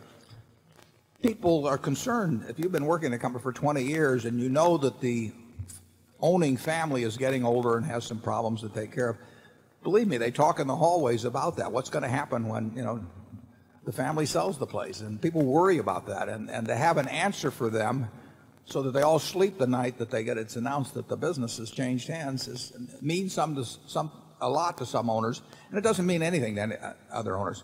I don't think we've ever bought a business from a financial operator. Can you think of any, Charlie? I can't think of one. No. Somebody once defined hell in a legal system as a place with endless due process and no justice, and we're getting close. And similarly, in the corporate world, if you have endless due diligence and no horse sense, you've just described a corporate hell, at least for the people who own the business. Go back to Zone 1. Oh, I'm sorry. Excuse me 1 second. We have Mark, do we have a number of people in the music hall that... Pardon me? Yes. Oh. Do we have somebody at Zone 9? Yes. Okay. Mr. Buffett, my name is Luke Nosek from Palo Alto in California. The first thing I'd like is just to thank you for saving my shirt from the internet stocks for the last few years. And actually, it's not quite true. I lost my shirt, but you did save my underpants. I bought the stock in late 2000. And it's actually not just been about the stock. It's been about learning from you and your investment philosophy and your character. It's very inspiring in the beginning of my professional life to have a mentor like that. And I would love to... I think it's been very inspiring for all of us I guess it's been almost 50 years of your investment professional life that's been continuing to go over the top. I'd love for that to continue for a long time. I'd love to see the next 50 years. And I don't know if that's possible given current medical technology, but I have some friends in biotech who have been involved in companies that do something called cryonic suspension, and I'm curious if you've heard of it. It's the process of, or looked into it, it's the process of freezing people as they're dying, and... Just don't do it too early with me. It's actually legally after they pass away. But even if the chances of it working are very small and the discount rate is huge over a long period of time, I'd wonder if you looked into it, if you would consider or think about that possibility. And again, thank you for your service and all the lessons for the last 50 years. Well, I appreciate the suggestion, and there probably isn't much downside to it. It takes a lot of electricity to keep you frozen through all eternity. Well, that's okay. We get our electricity wholesale at Mid-American. Now, and we are for anything that extends our productive year. I must say, at 71, I can't recall ever having any more fun than I'm having now. And I think Charlie seems to be in pretty good spirits too. So we are lucky to be in the business we're in. I mean, just imagine, if we'd been halfway athletic or anything like that, where you essentially you're limited by age. But there's really there are no problems in this business. I mean, as long as I can kind of lift the phone up and hear Craig on the other end, or if I can't hear him, I get him to tell to Charlie and he can relay it on to me. It's a very easy business to conduct throughout your life, and we're fortunate that way. Zone 10, do we have anybody? Good morning. My name is Pamela Harrington, and I live here in Omaha, Nebraska. And my question concerns your investment in Fruit of the Loom. Could you talk about how that investment fits in with your philosophy about turnaround situations and your preference for businesses that have barriers to entry? Thank you. Yeah. Well, Fruit of the Loom got in trouble for two reasons. One is they borrowed too much money. They borrowed about $1.2 billion, and actually it went something beyond that because they were engaging some other transactions that were off balance sheet and so on. So it was a company that, in a financial sense, was out of control. Simultaneously with that, they had a lot of operating problems too. But we were not going to inherit the capital structure, and we were not going to inherit the management that had caused the operating problems. But much to our pleasure, we were going to inherit a management that had done an incredible job in running the business for a long time prior to the sins of the recent period. And we made a condition. I don't think there's probably ever been a condition made to a bankruptcy court or a proposal where we said our offer is not contingent on financing. It's not contingent on, if war breaks out, our offer is still good and everything else. But we did make a contingent on John Holland being available to run the business, because John had done a sensational job of running the business before the difficulties of the excess leverage and operating insanities. And he was willing to come back, which was very important to us. And Fruit of the Loom has, I don't know, between 40 and 45% of the men's and boys market. It's a product that has a deserved quality image. It's accepted in a big way by very important retailers who were disturbed by things that took place prior to and early in the bankruptcy, but who love the idea of having a product like Fruit of the Loom in their stores. And it's a very low-cost producer of a very basic product. So it fits us very well. And now the management can just simply worry about building the brand and running plants as efficiently as possible. And there's been some rearrangement of plants as has happened throughout many things connected with textiles. But it's an absolutely first-class business, and we'd like to get a little more share in the women's market. We'd like to get a little more share in the men's and boys market too. But it's made to order for us. But it's only made to order with the present management. If we'd had to take on the management that was there for a few years, we wouldn't have bought it for $1. It would have been a disaster, and it was a disaster for a while.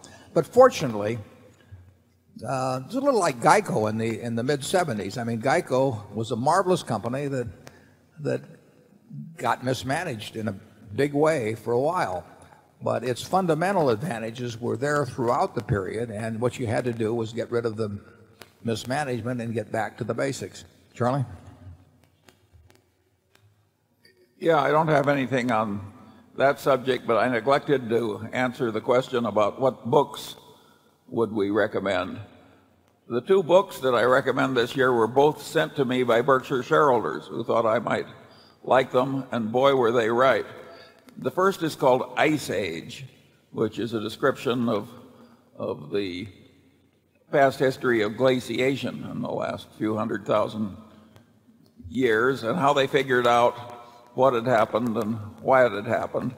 And I think it's the best book of scientific explanation I have ever read. It's been published in England, and it's going to be published in the United States this fall. And the airport has like 20 copies, T.D. Waterhouse, which they did by scrounging all of Canada. And so I recommend that book to you, but a lot of you are going to have to wait for the fall, I think.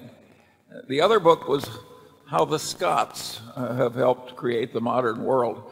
That's a subject that always interested me, how a tiny, poor little population of Celtic people had such a huge favorable impact on the world, starting from poverty. And of course, it's related to the Irish, who were a similar ethnic strain with a different religion. And it was a marvelous book, and I forget the author's name, but I recommend both of those books to all of you. Yeah, I'll recommend a book which may sound a little self-serving, but nevertheless, I think this group, many of you would enjoy reading about the Berkshire managers. And Bob Miles has brought out a book, and it tells about the people who are handling your capital. And I don't think you could have I know you couldn't have a better group. So therefore, if you if you feel like reading about him, Bob has done a good job of interviewing him, and I would encourage you to read about him. And I think you'll like your investment better after you read about the managers than if you just read what Charlie and I write.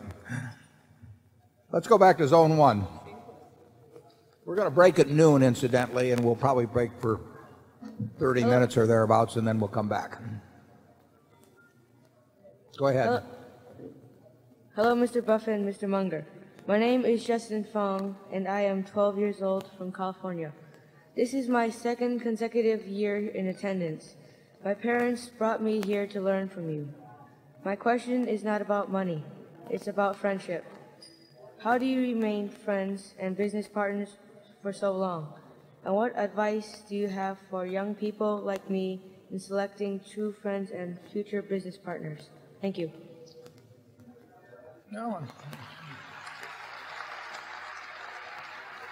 Well, when Charlie and I met in 1959, we were introduced by the Davis family, and they predicted that within 30 minutes we would either not be able to stand each other or we'd get along terrifically.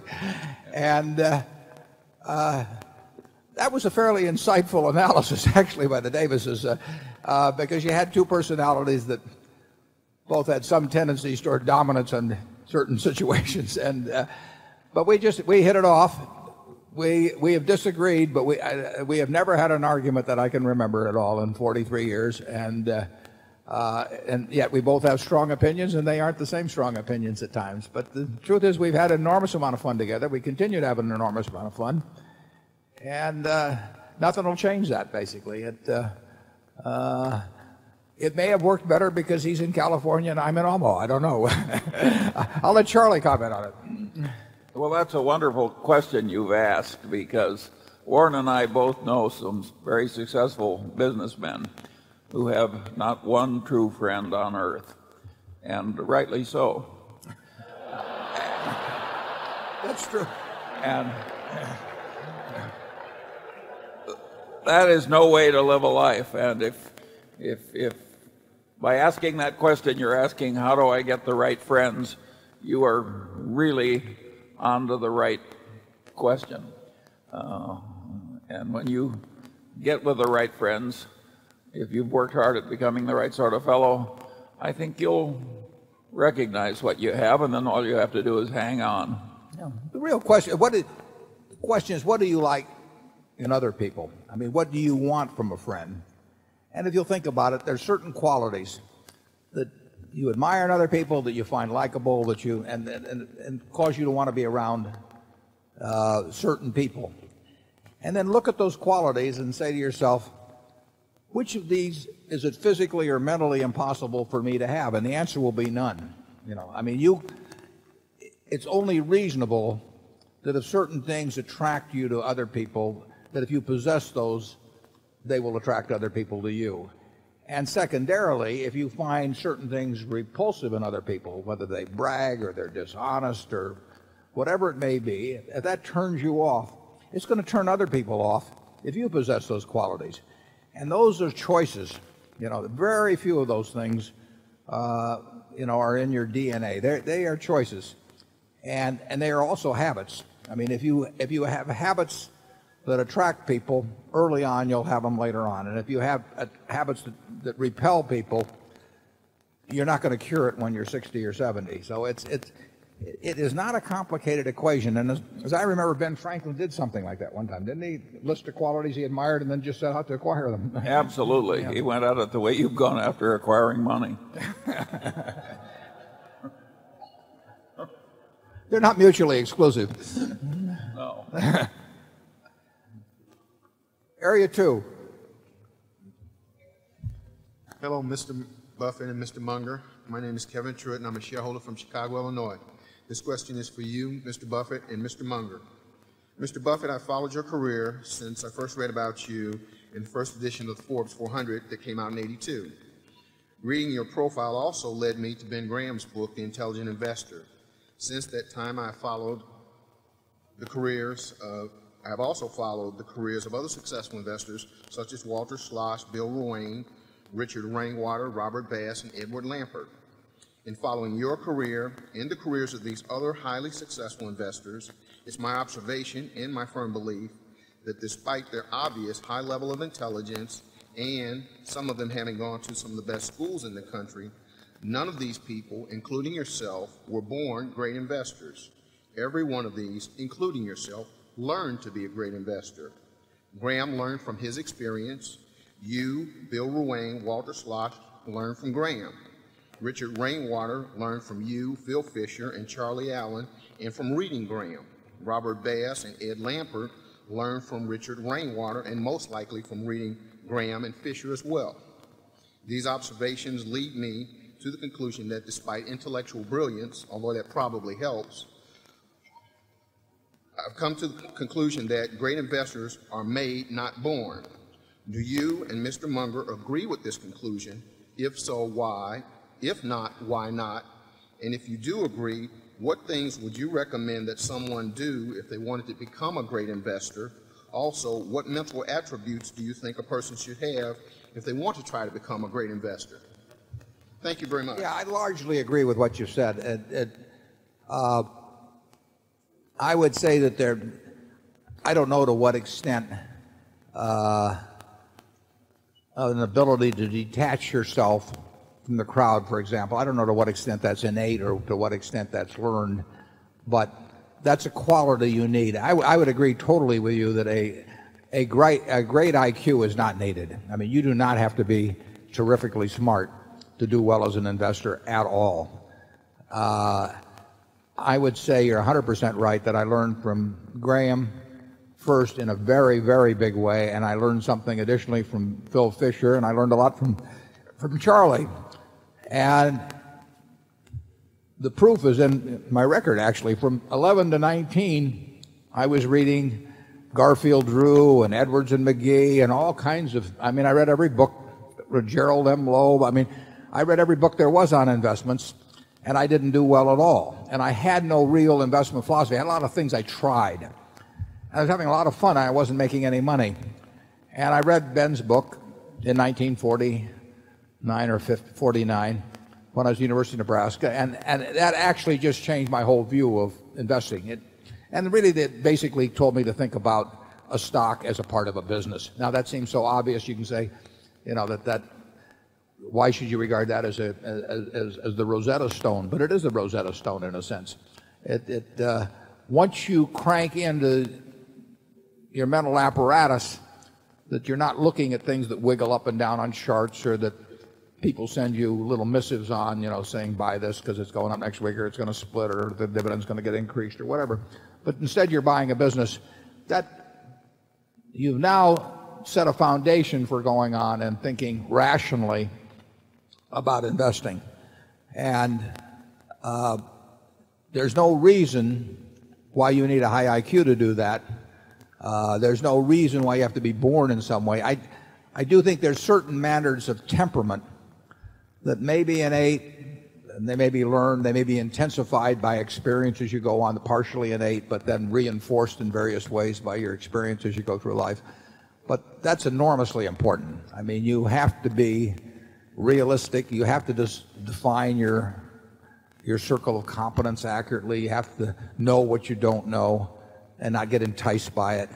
You can't be, you have to have an interest in money, I think, or you won't be good at investing. But I think if you're very greedy, it'll be a disaster because that will overcome rationality. But I think the same books I read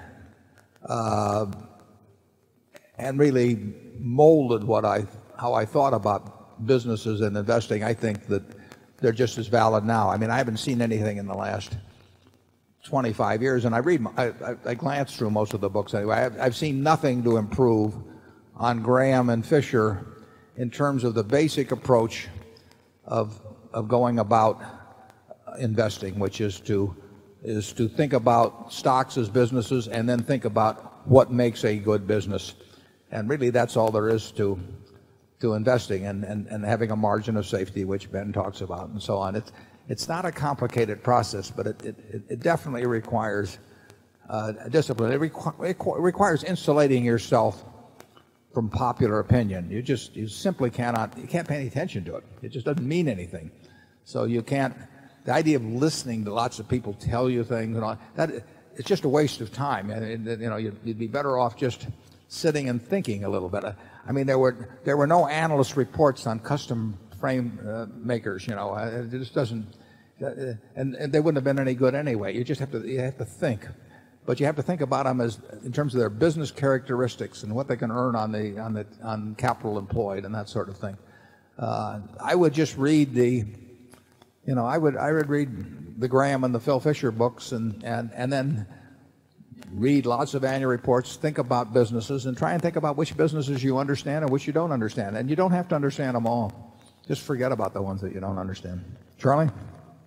Yeah, at a deeper level of generality, if you have a passionate interest in knowing why things are happening, you always are trying to figure out the world in terms of why is this happening or why is this not happening. That cast of mind kept over long periods gradually improves your ability to cope with reality. And if you don't have that cast of mind, I think you're destined probably for failure, even if you've got a pretty high IQ. Yeah, I would say we've seen relatively little correlation between investment results and IQ. I mean, not that there are a whole bunch of people out there with 80 IQs that are knocking, you know, the cover off the ball, but there are all kinds of people with high IQs that get no place. And it's probably, in a sense, it's more interesting to look at why people with high IQs don't succeed and then sort of cast out those factors and see if you can cast them out in yourself and leave a residual that will work. Because if you know, it's like Charlie always says, you know, all I want to know is where I'm going to die, so I'll never go there. So if you study the people who die financially, you know, with high IQs and say, why do they die? You know, you'll see certain overwhelming characteristics that are present in most of the cases. And you just got to make sure that either you don't possess them, or if you do possess them, that you can get rid of them or control them in some manner. Area 3. Yes, Steve Patisse, shareholder from Los Angeles. Good morning, Warren and Charlie. I'd like to address the domestic Coke business.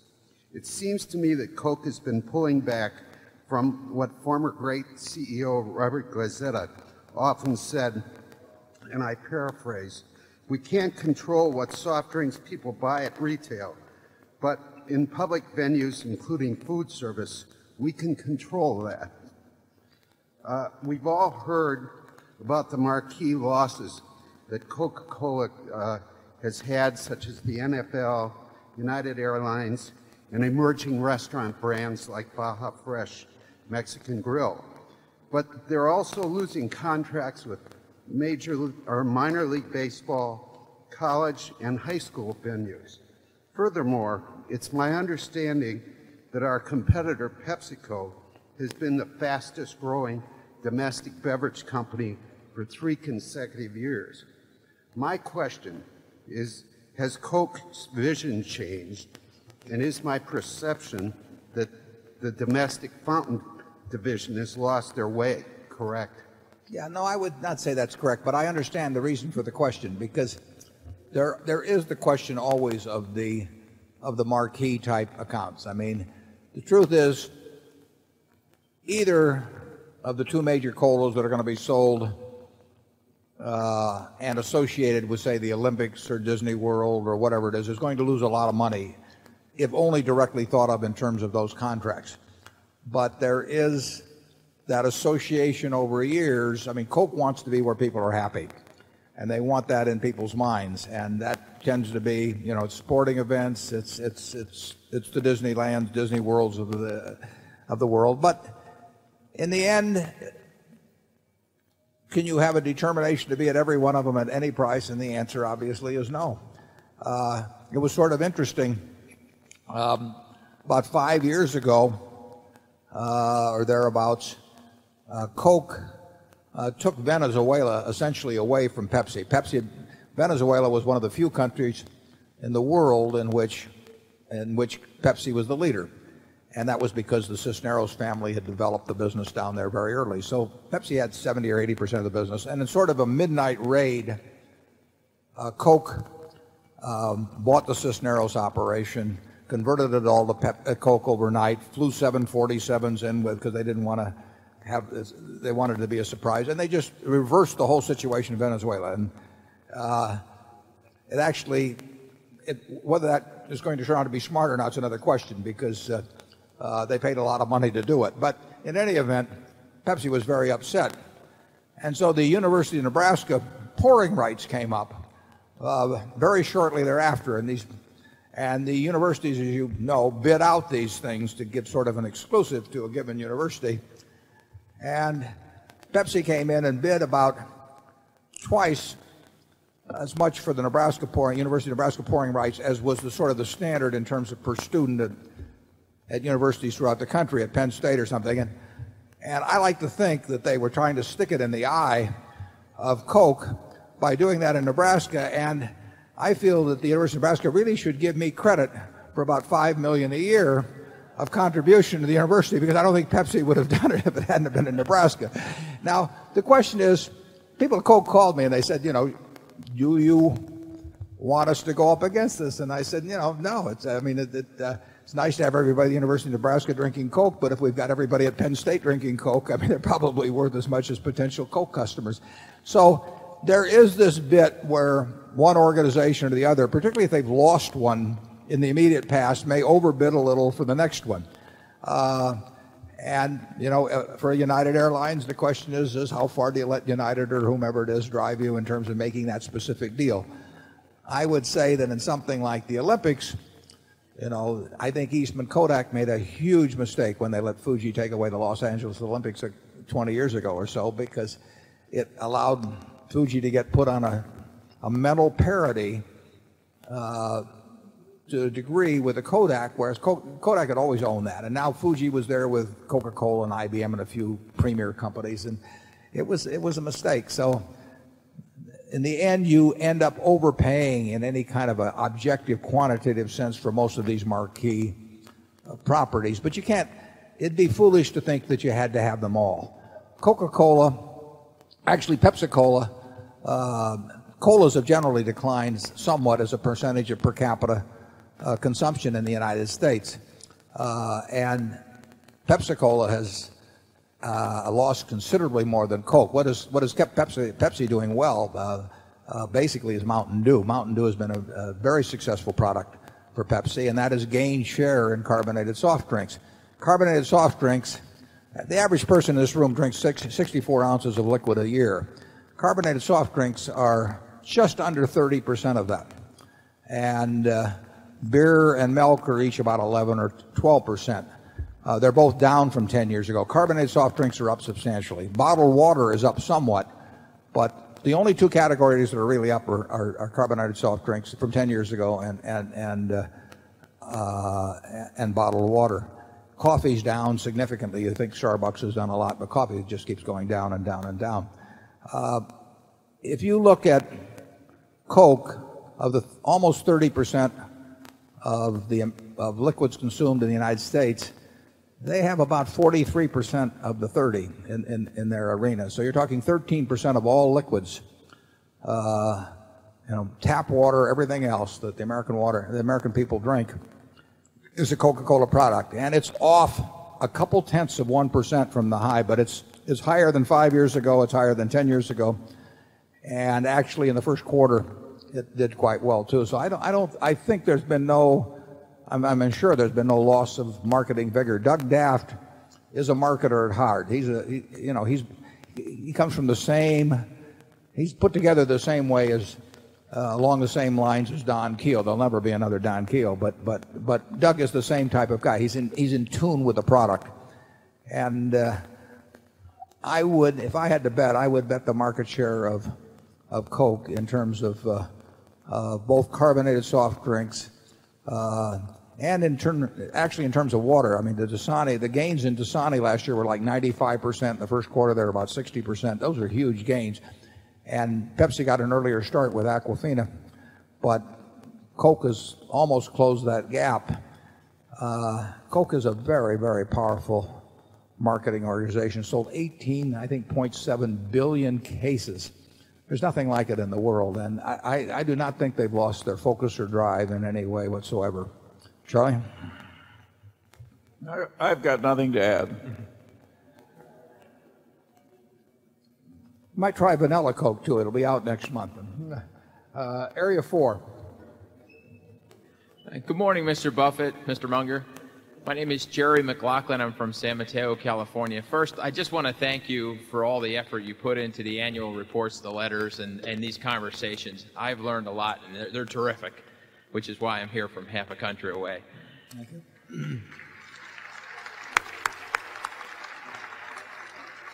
You know, you've said that great companies are those that have an economic moat.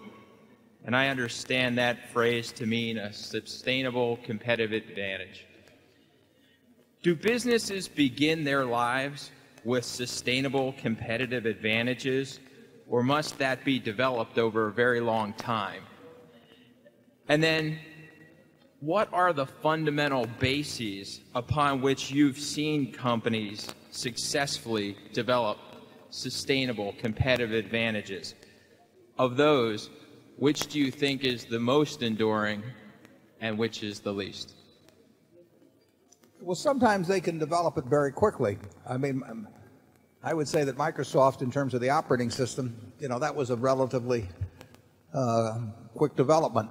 But that was an industry that was exploding and things were changing very fast. On the other hand, if you go back to See's Candy, which started in 1921, there is no way you could build a sustainable competitive advantage, at least that would be recognizable in times measured shorter than decades. I mean, you opened up one shop at a time and nobody had heard of you originally, and then a few people did.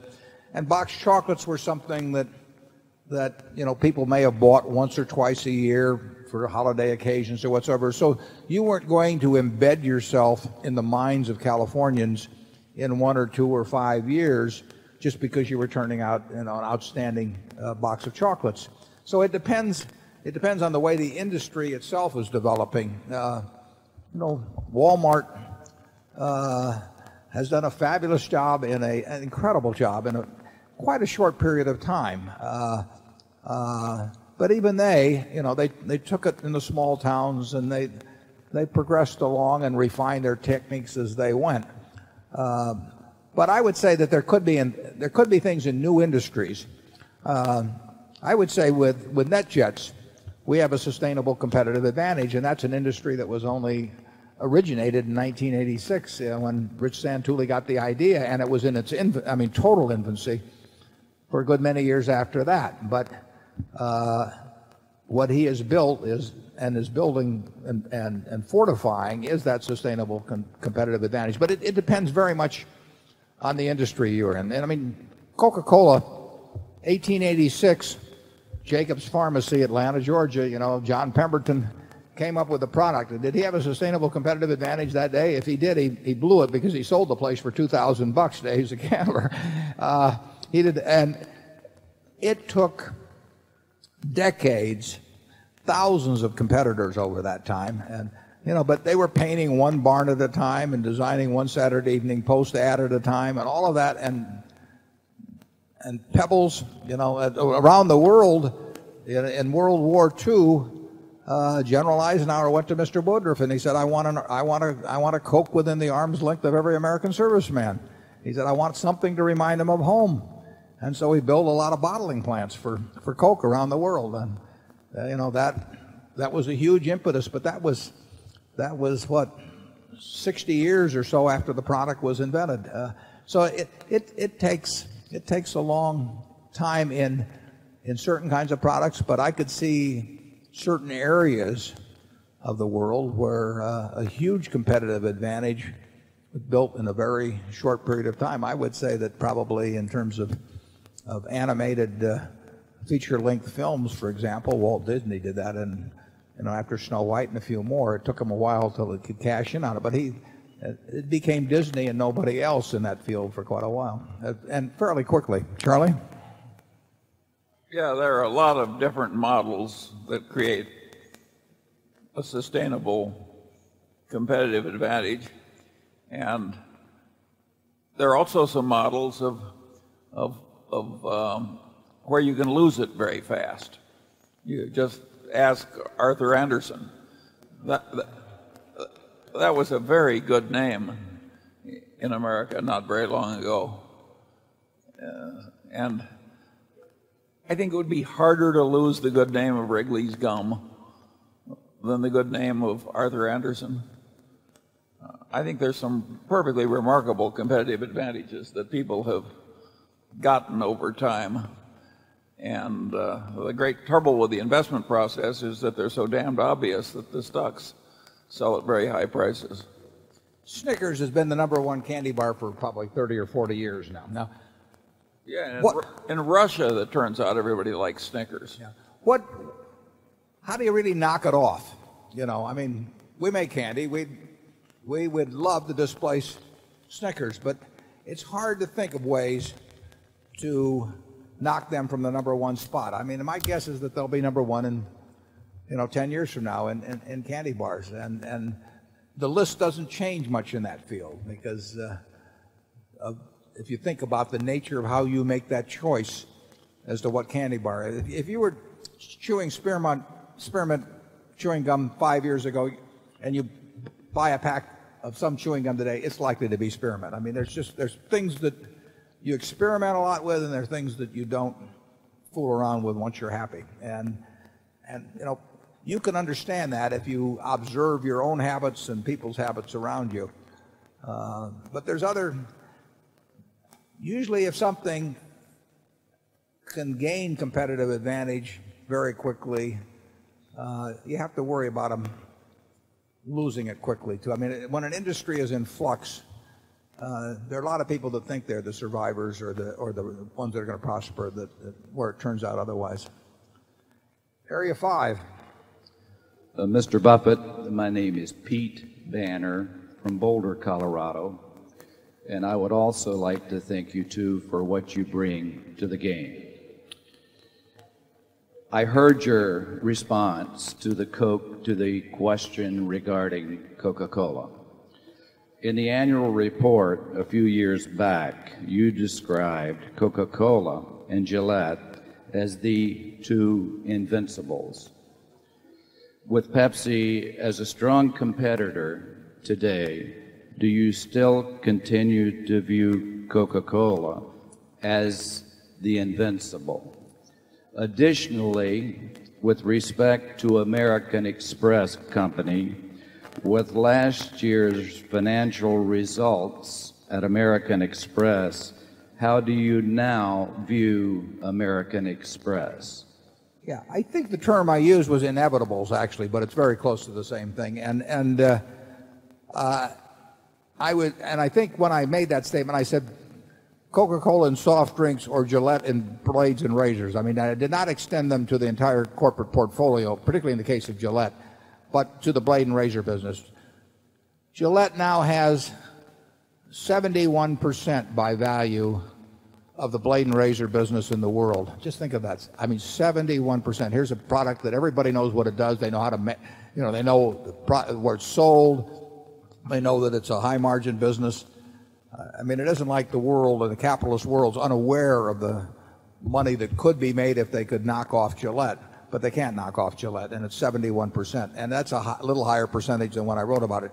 Actually, Coca-Cola's worldwide market share is a little higher now than it was when I wrote that 5 years ago, and I would say that 5 or 10 years from now, I would be amazed if Gillette or Coca-Cola have lost market share in their respective fields.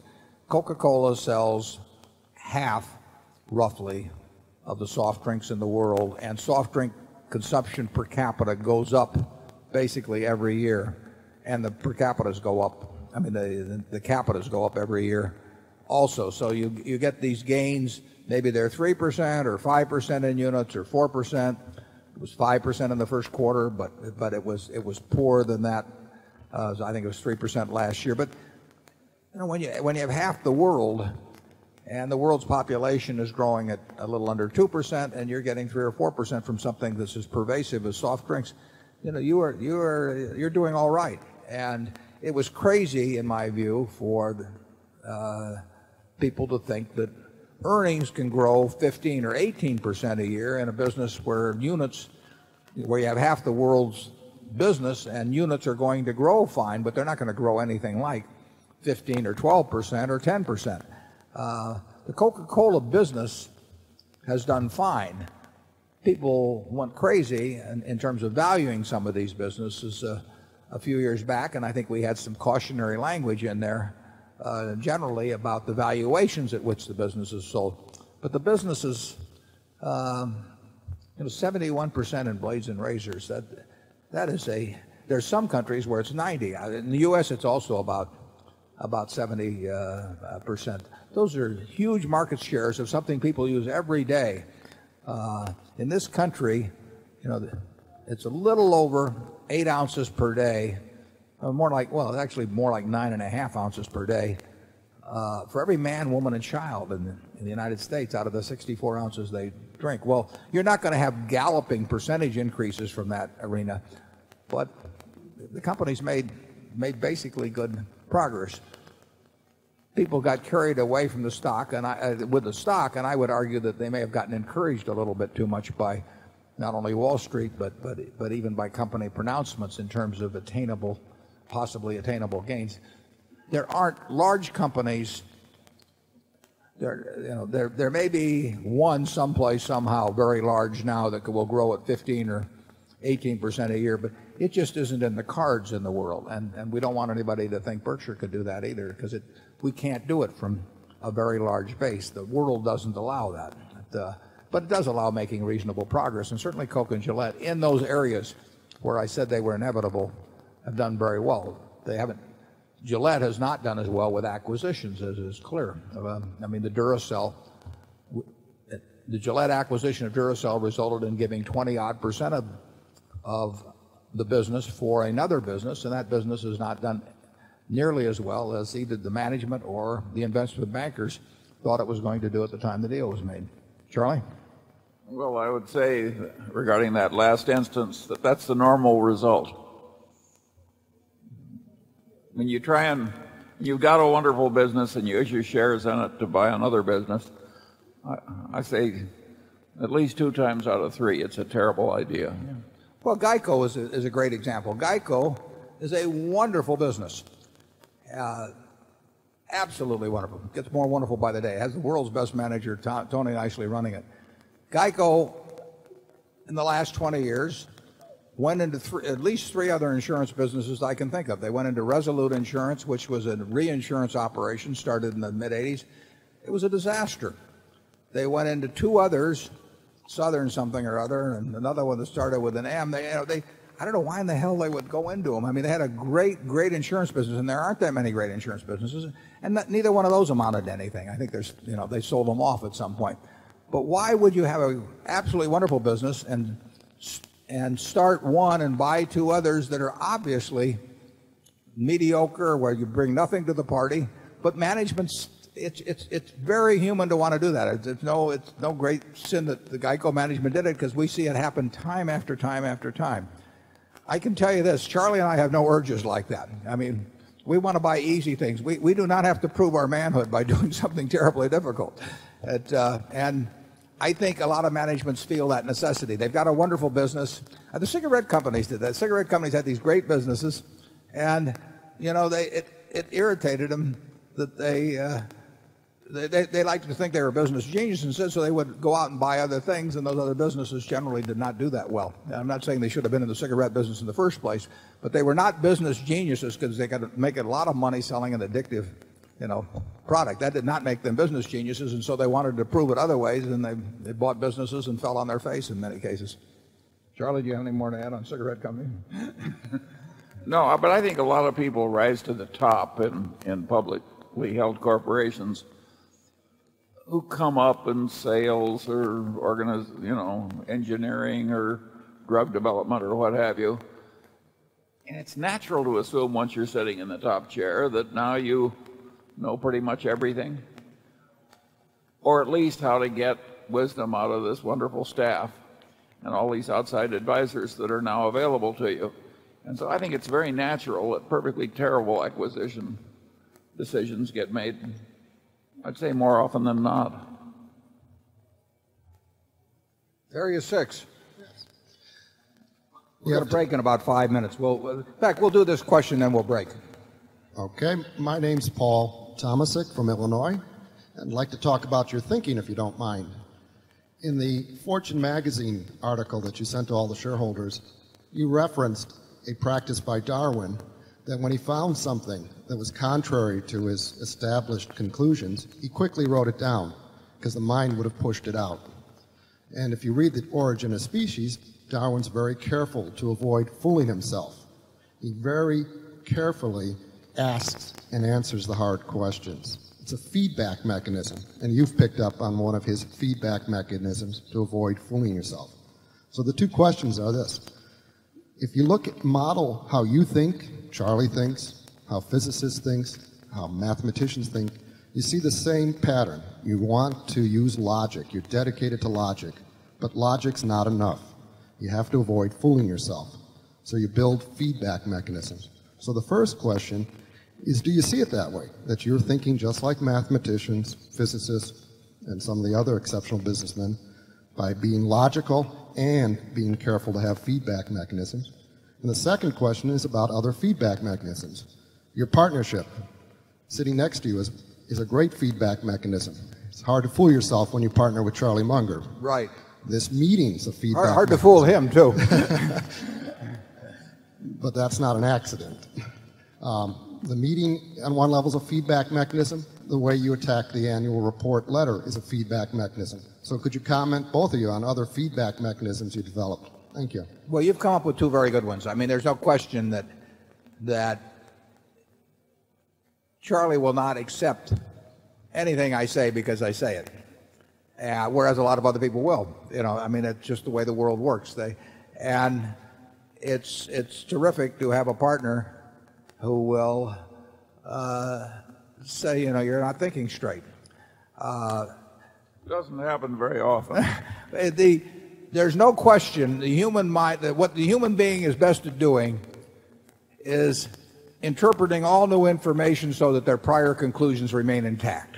I mean, that is a talent everyone seems to have mastered. And how do we guard ourselves against it? Well, we don't achieve it perfectly. I mean, Charlie and I have made big mistakes because, in effect, we have been unwilling to look afresh at something. You know, that happens.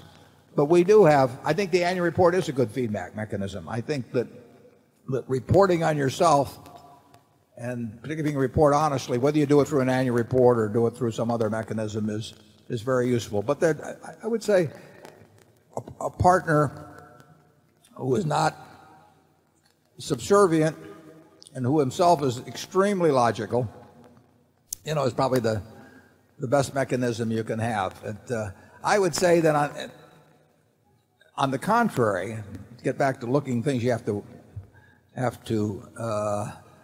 be sure you don't fall into, I would say the typical corporate organization is designed so that the CEO opinions and biases and previous beliefs are reinforced in every possible way. I mean, having staffs around you that know what you want to do, you are not going to get a lot of contrary thinking. I mean, most staffs, if they know you want to buy a company, you're going to get a recommendation. Whatever your hurdle rate, if it's 15% internal rate of return, which very few deals ever work out at, you know, or 12, or they're going to come back and they're going to come back with whatever they feel that you want. And if you arrange your organization so that you basically have a bunch of you know, sycophants who are cloaked in other, you know, titles, you're not going to get. You are going to leave your prior conclusions intact, and you're going to get whatever you go in with your biases wanting, and the board is not going to be much of a check on that. I've seen very, very few boards that can stand up to the CEO on something that's important to the CEO and just say, you're not going to get it. So you've hit on a terribly important point. That, all of us in this room want to read new information and have it confirm our cherished beliefs. I mean, it is just built into the human system.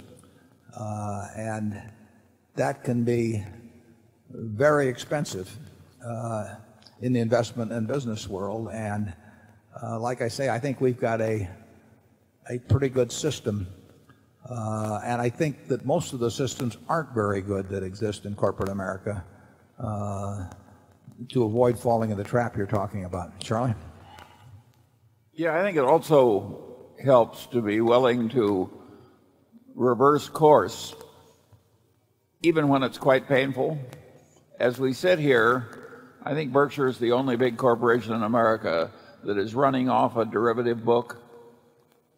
And we originally made the decision to allow the General Re derivative book to continue.